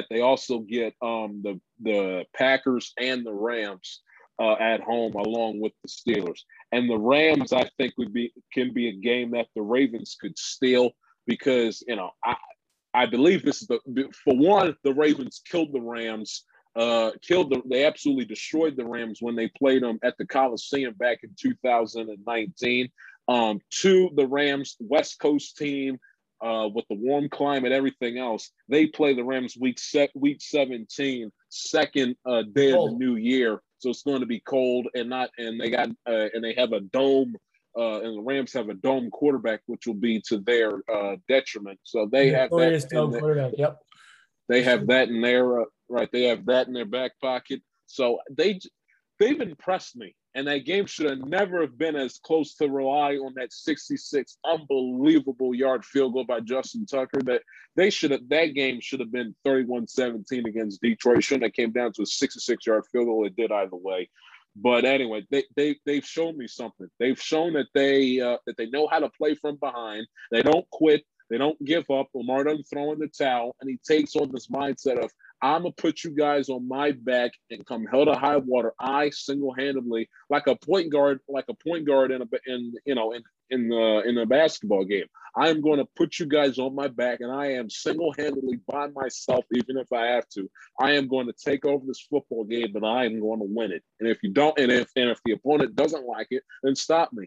But if you don't, I'm going to embarrass you, and I'm going to take over this game and win it by my lonesome, which I think was the silver lining and the one bright spot of Gus Edwards, J.K. Dobbins going down before the season started, and no Rashad Bateman, their first-round draft pick out of Minnesota, the first 3-4 weeks of the season. That was the one benefit, that this was a litmus, that this can be looked at, and it has been for the most part, and he's passed it for the most part, as a litmus test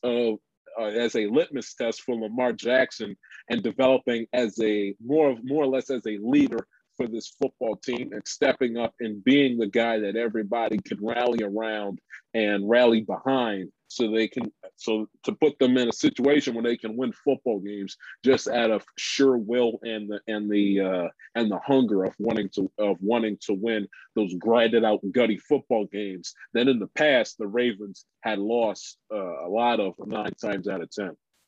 And, the one thing I'd say about that is you get nervous because you don't really want to rely on one player for your rushing attack and your passing attack. I don't know how reliable and consistent that can be. And also it's kind of dangerous. I mean, Lamar's done it for many years and he's been healthy. So, you can't say that, but it all takes one shot. You don't really want one guy because if he's not playing well, then the whole team's going to utterly just crumble to pieces. You can't have – nobody else on that team is going to help them steal a game. It's got to be Lamar, which is why you kind of get nervous because you don't really want all of that riding on that one guy. But other than that, I mean, that's an interesting team to follow. And he's really starting to turn into a winner. You got to be happy with his growth if you're a Ravens fan. Absolutely, 100%. Dallas is the best team in the NFC East. Washington's defense, it stinks. Like the Giants and Daniel Jones looked like Phil Simms dropped 29 points on them in that Thursday night game. They were extremely fortunate to win that game, and they got absolutely destroyed. I understand that he's an MVP candidate and they're a Super Bowl contender, but they got absolutely just ran out of the building by the Buffalo Bills on Sunday. Give me your thoughts on that. Yeah, the Bills are really – that team gets hot fast. And, they have such a dynamic passing attack. And, they're very, very dangerous. And the lack of running the ball makes you nervous like last year. But, I mean, as long as Allen's healthy, that team's good. And then other teams like the Dolphins and stuff like that. I mean, like that AFC East is interesting to say the least. I don't really know if I trust the Patriots yet, but they're going to get better as the year goes along. They always do. And then as for the Dolphins, I mean, they got kind of screwed with that 2 injury, but Brissett's serviceable, I think. I don't even know. But, I mean, like that AFC East is going to be interesting. I don't really know what to expect from there. And as for the teams that the Bills are going to be good. That was a torch what they did. That was very, very, personal, it felt. But Allen's a beast. Obviously, I think he's one of the better quarterbacks in the league. And he's a tough player. He's the type of quarterback you want. He's gritty. He's the type to do whatever he can. He doesn't care if it gets ugly. And then he could obviously throw it to every single point in the field. So you'd love that. But very, very interesting to follow them as the year goes along. It's funny how he and Lamar are you see they're really they've developed a bit of a kinship because their play styles aren't the same, but they both have that same similar mindset of I am not going to go down and lose this game without a fight, and if I have to, I'm gonna put my team on my back, and I'm gonna by myself single-handedly will my team the victory. Sure. What was another? I was going to bring up I'm concerned about the Dolphins. No Tua for the next few weeks. Their defense hasn't been as good as anticipated. They were great against the Patriots, given that, but they got destroyed by Buffalo week 2, and then they lost against the Raiders in overtime. I'm very concerned about the Miami Dolphins, who I picked to go to the playoffs through the first 3 weeks. They're at 1-2. Yeah, I know that's the Very best team for sure. Yeah. I think they'll figure it out. Flores is a tough coach. That defense is probably going to figure it out. I think offensively, they're going to probably maybe get those kinks out of the way. Their offensive line's getting better, but Tua got destroyed in week 2. And then as for Waddle's actually playing pretty well, but he hasn't really been in the open spaces they'd expect him to be. Brissett's serviceable. He is. That guy's been there before. And then as for the defense just got to keep everything in front of them. They have so much talent. I don't know. Well, they'll figure it out. That's an interesting team. You kind of get nervous about them, though, because they don't want to fall behind in a division that the Bills could probably run. And you don't really want to fight for that wild card with a lot of great teams in the AFC. Great teams. Good teams in the AFC North and Right. in the AFC North and the AFC West. You get nervous about that. Absolutely. Can the Giants win a game with Joe Judge, who thinks he's Bill Parcells, Bill Belichick, and Nick Saban reincarnated for all the rah-rah speeches and all the bull crap that he pulled throughout training camp, making his guys run around the field, do up down. We're not in high school, Joseph. Yeah. These are grown men. They do this professionally. Win games and quit worrying about the dog and pony show of trying to make yourself out to be, Mr. Tough Guy, Mr. Macho Man. It's not like remember the Titans, something like that. Like, geez, not like yes, please. Trying to like get the toughness out of them. Like, geez. It's funny. I called him Herman Boone last week. I was like, "What do you think you are, Herman Boone making a team run? Every single time you screw up on the field, it's just like there's probably nobody that's happier to see the Giants 0-3 than me because he is so tough to take. Oh my! I know you don't like Judge. I don't know. Yeah, he's an acquired taste to say the least. I can't. You can get away with that stuff when you win and when you're successful. Yeah. When you haven't won anything, keep your mouth shut and just focus on winning football games, will you please? It's just disgraceful. The Packers, the nice win against San Francisco. They could, this could be the plight of them, beginning to go on this absolute hot streak and not turn back. They were horrendous against the Saints, not good in the first half against the Lions. They should be fine. And then, of course, with the 49ers, Kyle Shanahan, who everybody talks about and he thinks of himself as if he's the next Bill Walsh. Yeah, I'm so sick and tired of the foolishness with this Trey Lance, Jimmy Garoppolo. We all know Jimmy Garoppolo is no Joe Montana and is no Steve Young. But my goodness gracious, he makes Trey Lance out to be 2012, 2013 Colin Kaepernick. I mean, does he forget that the last full season Garoppolo played, he got him to the Super Bowl? And I understand that, I tend to be on board with that too. I tend to be on board. Right. Like Garoppolo's going to win you games now. Maybe Lance will win you game next year, but I think Garoppolo is probably the guy you can trust to win a game right now. And I don't know, that little project, I mean, it works enough. I hate it. At least you're getting 2 guys with experience in, but I mean, I don't know, maybe a little too cute. He's playing with fire, screwing with the quarterback position. Even though the 49ers had a bad year last year, they're not a rebuilding team. They're a win now. They are a win now Super Bowl contender type team, and they have too much talent on that team and playing too good of a division to be farting around and fooling around and screwing around with the quarterback position. Stick with the girl that you brought to the dance. If it ain't broke, don't fix it. Quit sitting up there and trying to oversimplify and overthink things because he thinks he's the smartest guy in the room and thinks that he knows something that apparently the rest of us football peasants do not. I mean, he is so cocky and so arrogant. He thinks he invented the sport. You're not Bill Walsh. It's the same fool that blew not 1, but 2 double-digit leads in the Super Bowl.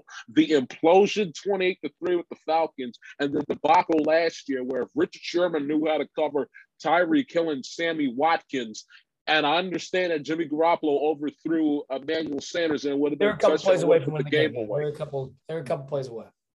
Right, but Jimmy Garoppolo has no need to make that pass to put the game away and essentially cover up and do the defense's work if the defense doesn't implode against Mahomes and let Damian Williams run all over him in the fourth quarter.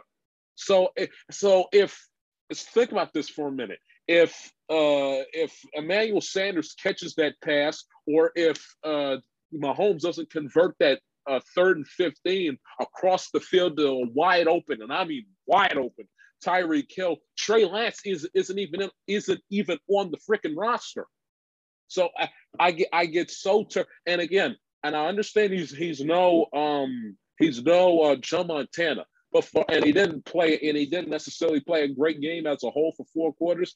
But Jimmy Garoppolo did march the 49ers downfield, which could have won them the game. He put, with the game-winning touchdown drive that put them out in front with 30, 40-ish seconds left to go. I understand they left too much time on the clock for Aaron Rodgers, and if their defense would have gotten all out of that soft zone, they would have won the game.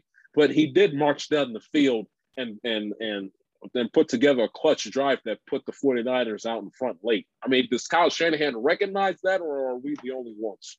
Yeah, it's just such a turnoff.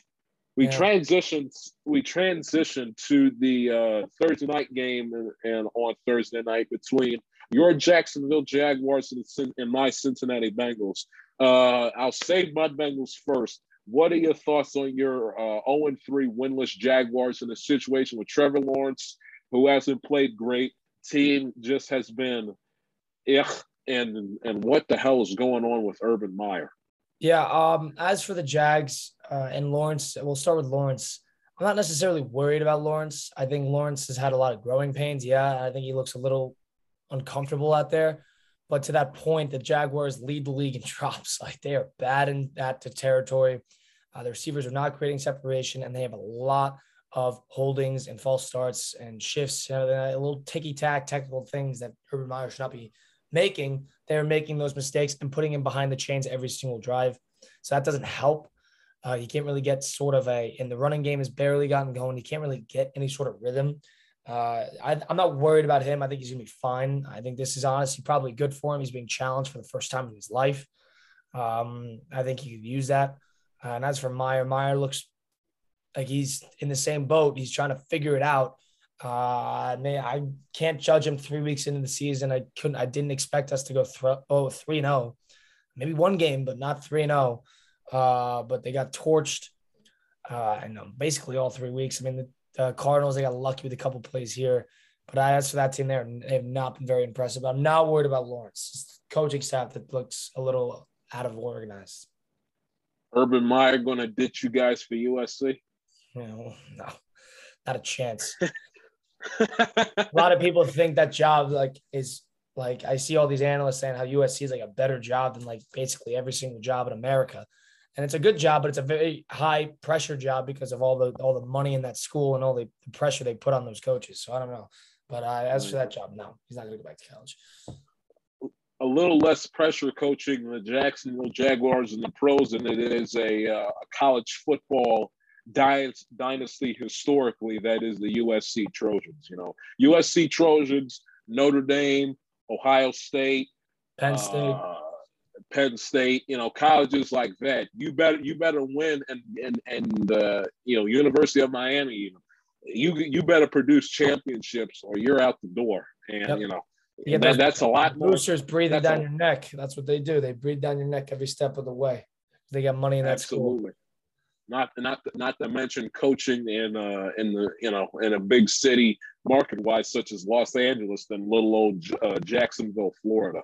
But as far as my Bengals are concerned, they like your Wisconsin Badgers showed up to Chicago at Soldier Field on week 2 last Sunday and just I don't know, their brain and their skill and everything that they did right against the Vikings week 1, I guess, stay in Cincinnati. Their bodies were at Soldier Field, but their brain and their football IQ was not. That's from the coaching all the way on down to Joe Burrow, who was horrendous in the game. 3 straight passes, 3 straight interceptions. It was terrible. Offensive line, like I said last week, went from lethal, went from deadly to crap.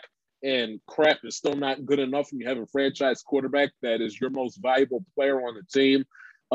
He tried to force the ball to T. Higgins in that game way too much when T. Higgins was getting pressed man-to-man coverage. Defense couldn't get off the field, gave up way too many second and third and longs that kept the drive alive. Their worst drive out of the entire game was the opening drive when they allowed Andy Dalton to march down the field and score on their first possession of the game. They should have recovered the Justin Fields fumble. in the third quarter, which came back to bite them. They decided to wake up and actually remember they were in a football game when it got a little bit too late in the game. Sunday against Pittsburgh, they were absolutely phenomenal.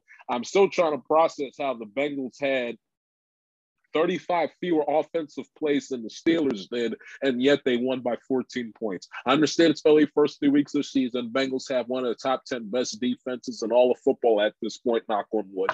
They're able to run the ball. They could not run the ball against Chicago. They ran the ball well against Pittsburgh. Joe Burrow didn't have to throw the ball 30, 40, 50 times in a game, but Roethlisberger did. And the few times that Joe Burrow did have to throw the ball, he made excellent plays. Jamar Chase knows how to catch a football. Who knew?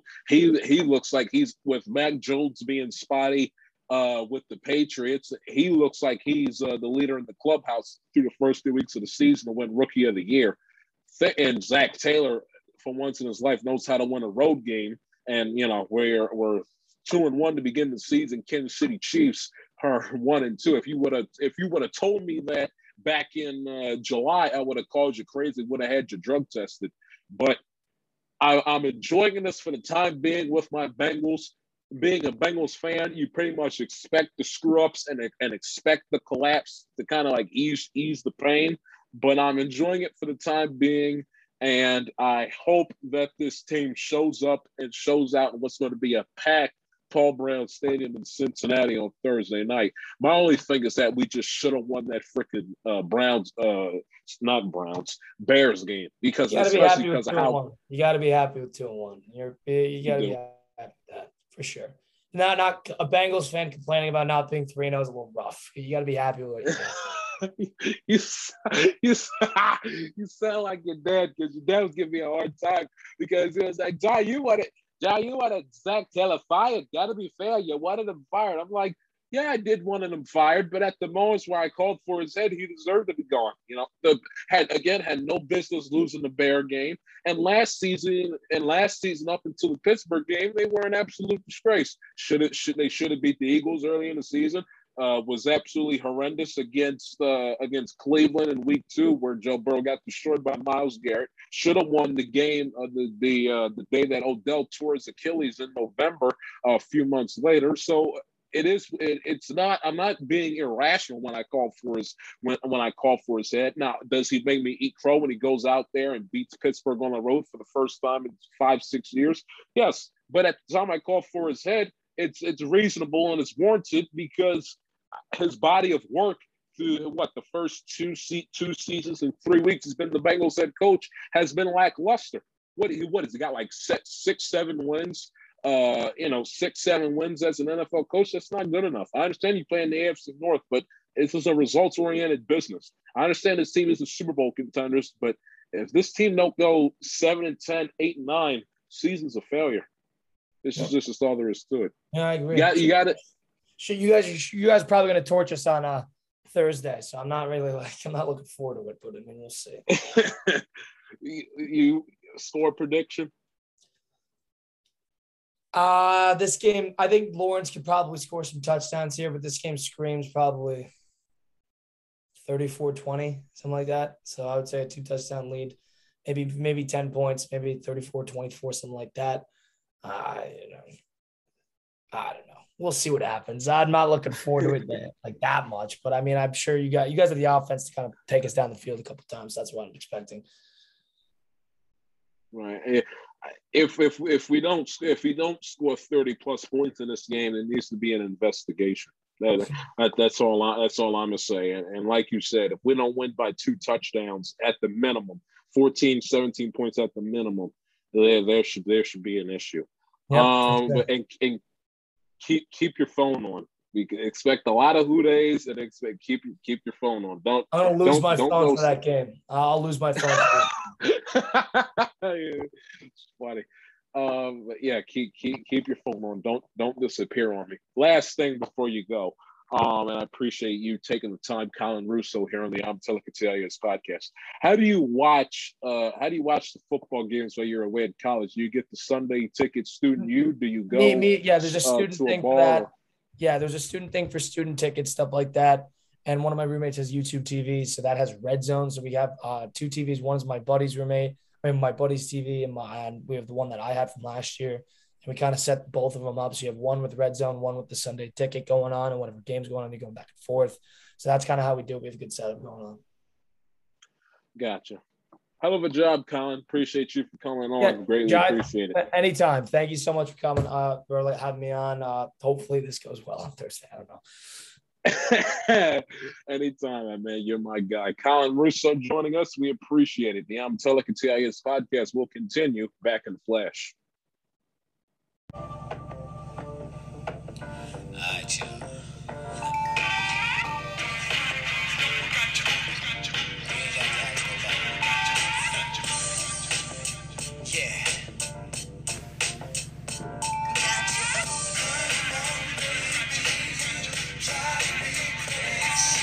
Welcome back to the Amatelica TIS podcast. Thanks again for the great Colin Russo for joining us to talk a little bit of NFL and give us a little status update on how life is for him up at Madison, Wisconsin. Switching gears now to Major League Baseball. This was an important date that is in the sports calendar. That is the 10-year anniversary. Hard to believe that it's been 10 years since the famous events that occurred in Game 162 of the 2011 Major League Baseball regular season. Back, not to sound old, but back in those days, that game, the regular season ended in a weekday, which I think, in my opinion, they should go back to so they don't get overshadowed by the NFL by having their final day of the regular season on a Sunday. But that day of that year, the regular season ended on a Wednesday. And just to give you a little bit of a backstory of the events that occurred on that day, you had first of all the few games that you need to keep in mind. Cardinals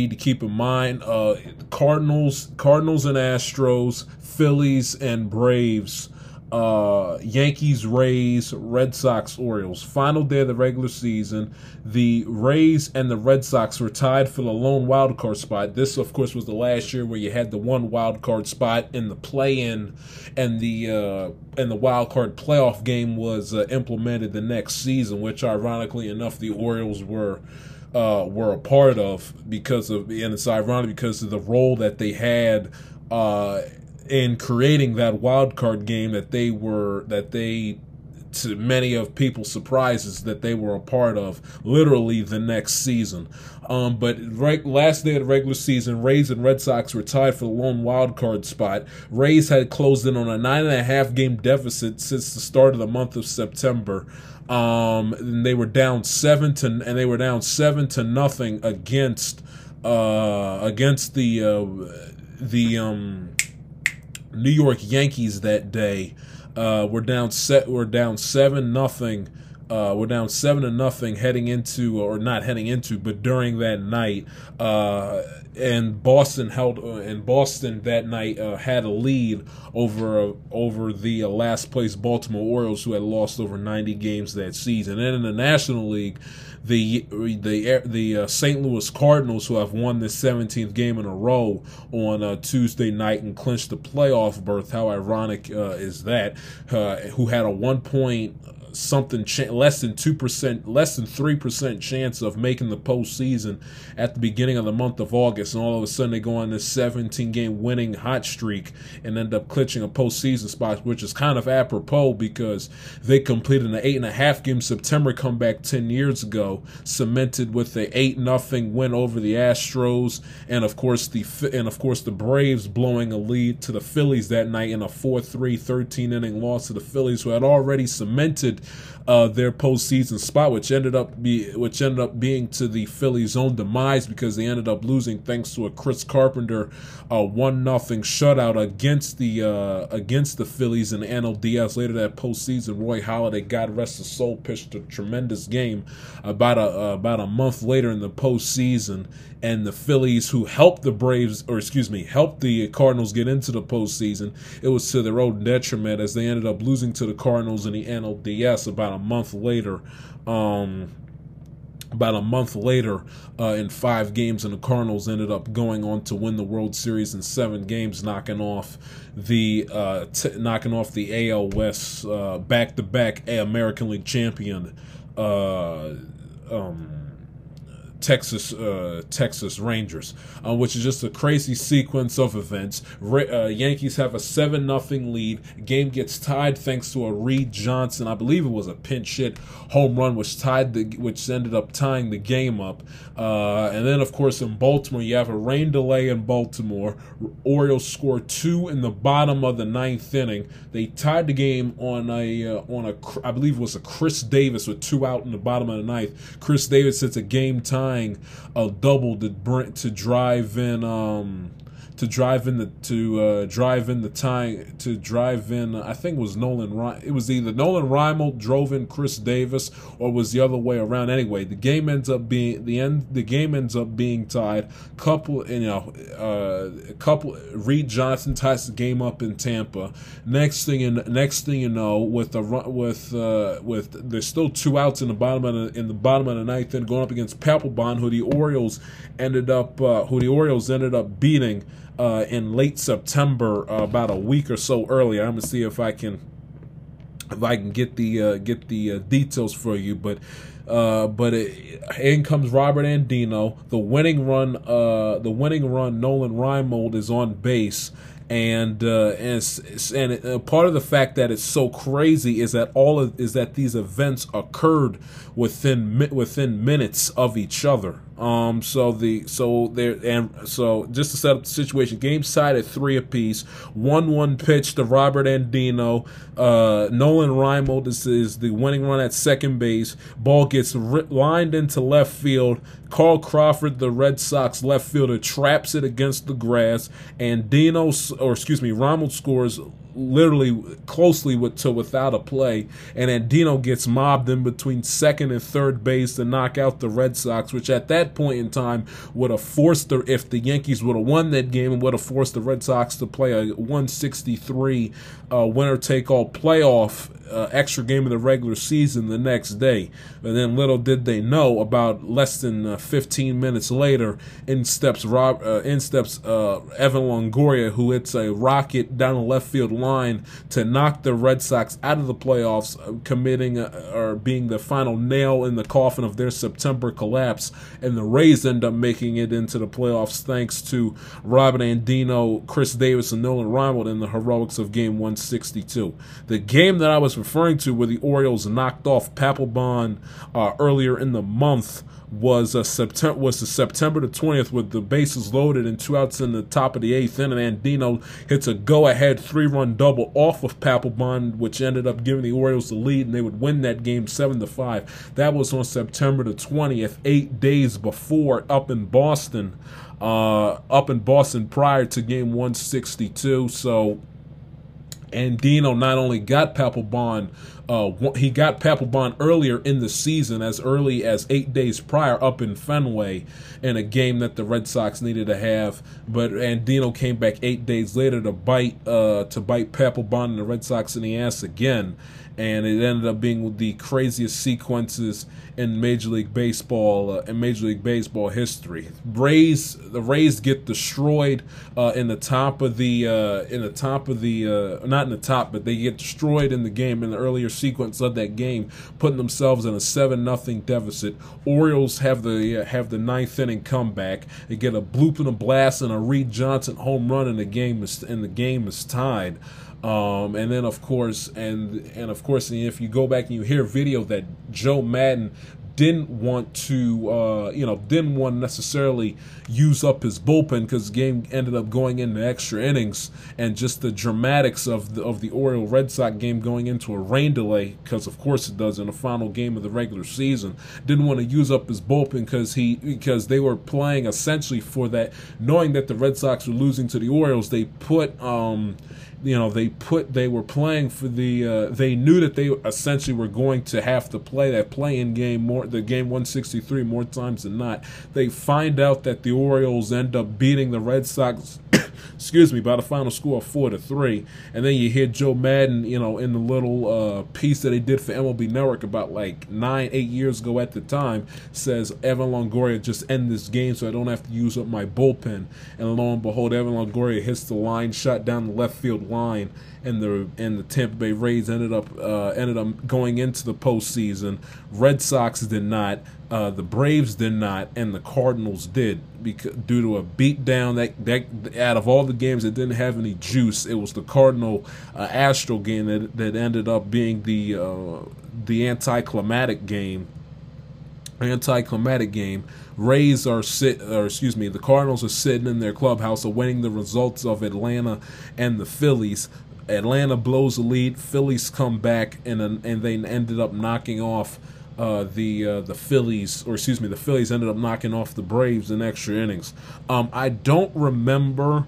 I remember the events of that game because it was such a huge deal, and the Rays ended up losing the ALDS against Texas in 4 games in that series. But I remember how historical significance of it, and what a big deal it was after the fact, in the days after Game 162. But I do not remember being on pins and needles and watching watching the game and going back and flipping back and forth and watching the games and the hysteria of that action happening live. But I do remember it being all over the sports news and just being a hot topic of conversation. In the moments and in the days afterwards. I do not remember specifically what I was doing, and I do not remember watching even the Red Sox-Orioles game of Game 162, September 28th, 2011. I remember my grandmother calling me about it and informing me of what the heck happened, and seeing it on SportsCenter and seeing it all across television and the conversation that ensued in the aftermath. But I do not remember physically watching Game 162 because at that age I was 9 years old. Orioles were bad. As soon as September came around, it was baseball. I'll see you in April. I'm all in. I'm all in on the NFL and my Cincinnati Bengals, which probably explained it. Of course, it happened on a Wednesday night, school night, and I wasn't, staying up till midnight, which is around the time that Red Sox Orioles game ended, staying up to midnight to watch the hapless Orioles, play the 90-win Boston Red Sox. And of course, the aftermath that followed, the Orioles ended up being on the longer ends of the stick, because not only did they experience that spoiler role of knocking the Red Sox out and helping the Rays, but because of the Orioles knocking out the 90-plus win Red Sox that season, Major League Baseball, although the hysteria and the craziness of Game 162, they looked at it was like, hey, even though the Braves and the Red Sox collapsed, they still were a good enough team that deserved to play some semblance of postseason October baseball. And then, of course, entering the American League wildcard game, which ironically enough, on the National League side, the first 2 participants in that wild card game, ironically enough, were the defending World Series champion Cardinals and the Braves, who would have needed and would have liked to have that wild card game due to their September collapse of the season prior. Those two teams went at it in that wild card game back in 2012 that the Braves ended up losing, and the Cardinals ended up winning and beating the Nationals with that comeback in Game 5 against them in that 2012 NLDS. And of course the Orioles, who a season prior had lost 90 games, were as far away from postseason baseball as you would think of, ended up shocking the world, winning over 90 games that 2012 season, and ended up participating in that first ever American League wild card game on the road against the back-to-back American League champion Texas Rangers, which they ended up beating thanks to a phenomenal start by Joe Saunders, the former Texas Ranger pitcher, and they ended up losing to the division rival New York Yankees in a gritty, heart-wrenching 5-game series later on that October. But on that day, September the 28th, 2011, 10 years ago, Tuesday, was that infamous and famous and remarkable and memorable Game 162 of that 2011 season. And I did not realize, and Buck Showalter revealed it when he was on and chatted with my guy Christopher Mad Dog Russo on his High Heat TV show. I did not realize that Buck Showalter, a la Herb Brooks, aka what's his face, Kurt Russell in the movie Miracle of that 1980 U.S. Olympic hockey team defeating the Russians. I did not know that after that game that Buck Showalter went up the tunnel in the dugout, in between the dugout and the clubhouse where there were no cameras, no media, no anybody, and essentially cried tears of joy and jubilation after the events of Robert Andino in that ninth inning comeback off of Papelbon. And who knew that it would be the catalyst and the beginning of something great that took place in Baltimore, from essentially that game 62 of 2011 up until that wild card game against the Toronto Blue Jays in 2016, with, of course, Edwin Encarnacion hitting the game-winning walk-off home run off of Ubaldo Jimenez, while Zach Britton stayed in the bullpen for reasons I, even if I live to be 150 years old, will not understand. But on that day, Tuesday, September 28, 2021, 10 years to the day of the remarkable events of Game 162 of the 2011 Major League Baseball regular season. And that is your show, and that is another episode of the Amatella Katiayas podcast in the books. It is your boy, Josh Shields. Thank you for listening. If you're new to the program, please subscribe. Follow your boy on Twitter and Instagram at the J Shield. Follow the show on Instagram at Amatella_podcast, and the show on Twitter at Amatella_it_TIS. It is your boy, Josh Shields. I will talk to you Friday to preview week 4 of the NFL season. I will talk to you guys then. Stay safe, and I will talk to you then. See ya.